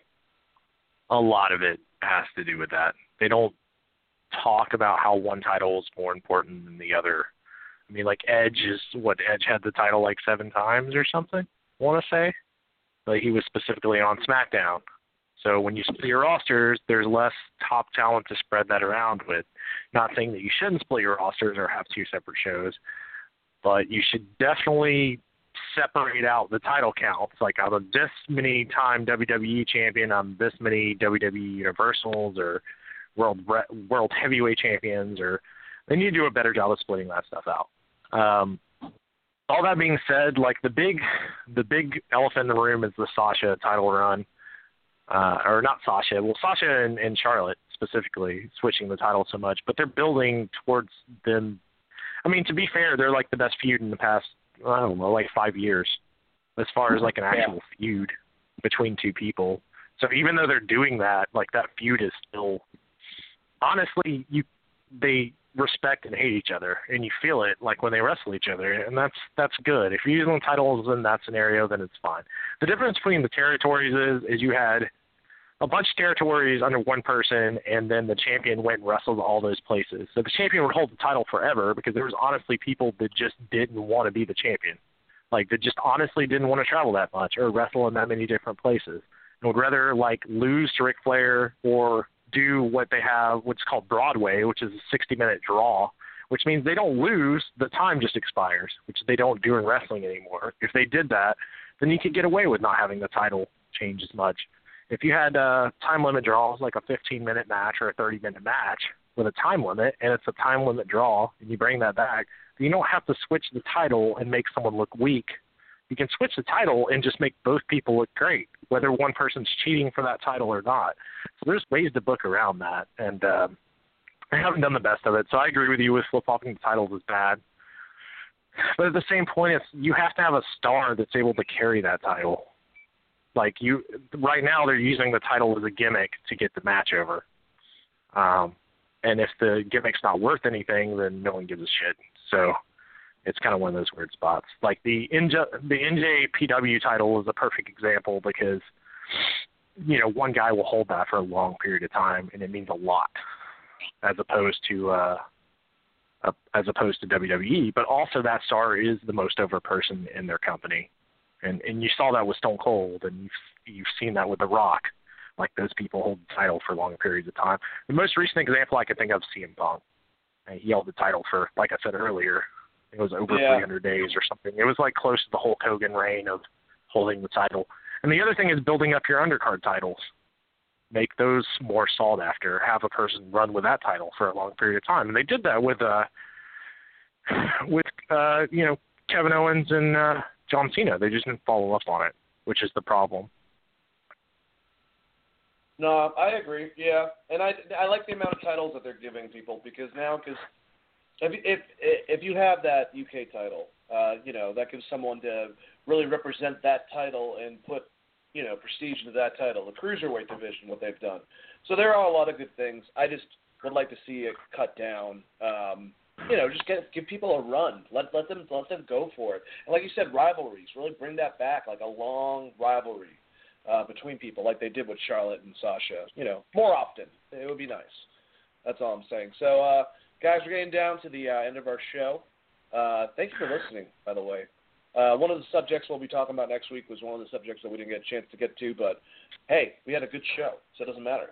So we'll talk about possibly Triple H building this new villain stable with Samoa Joe and KO and maybe Gallo and Anderson in the future.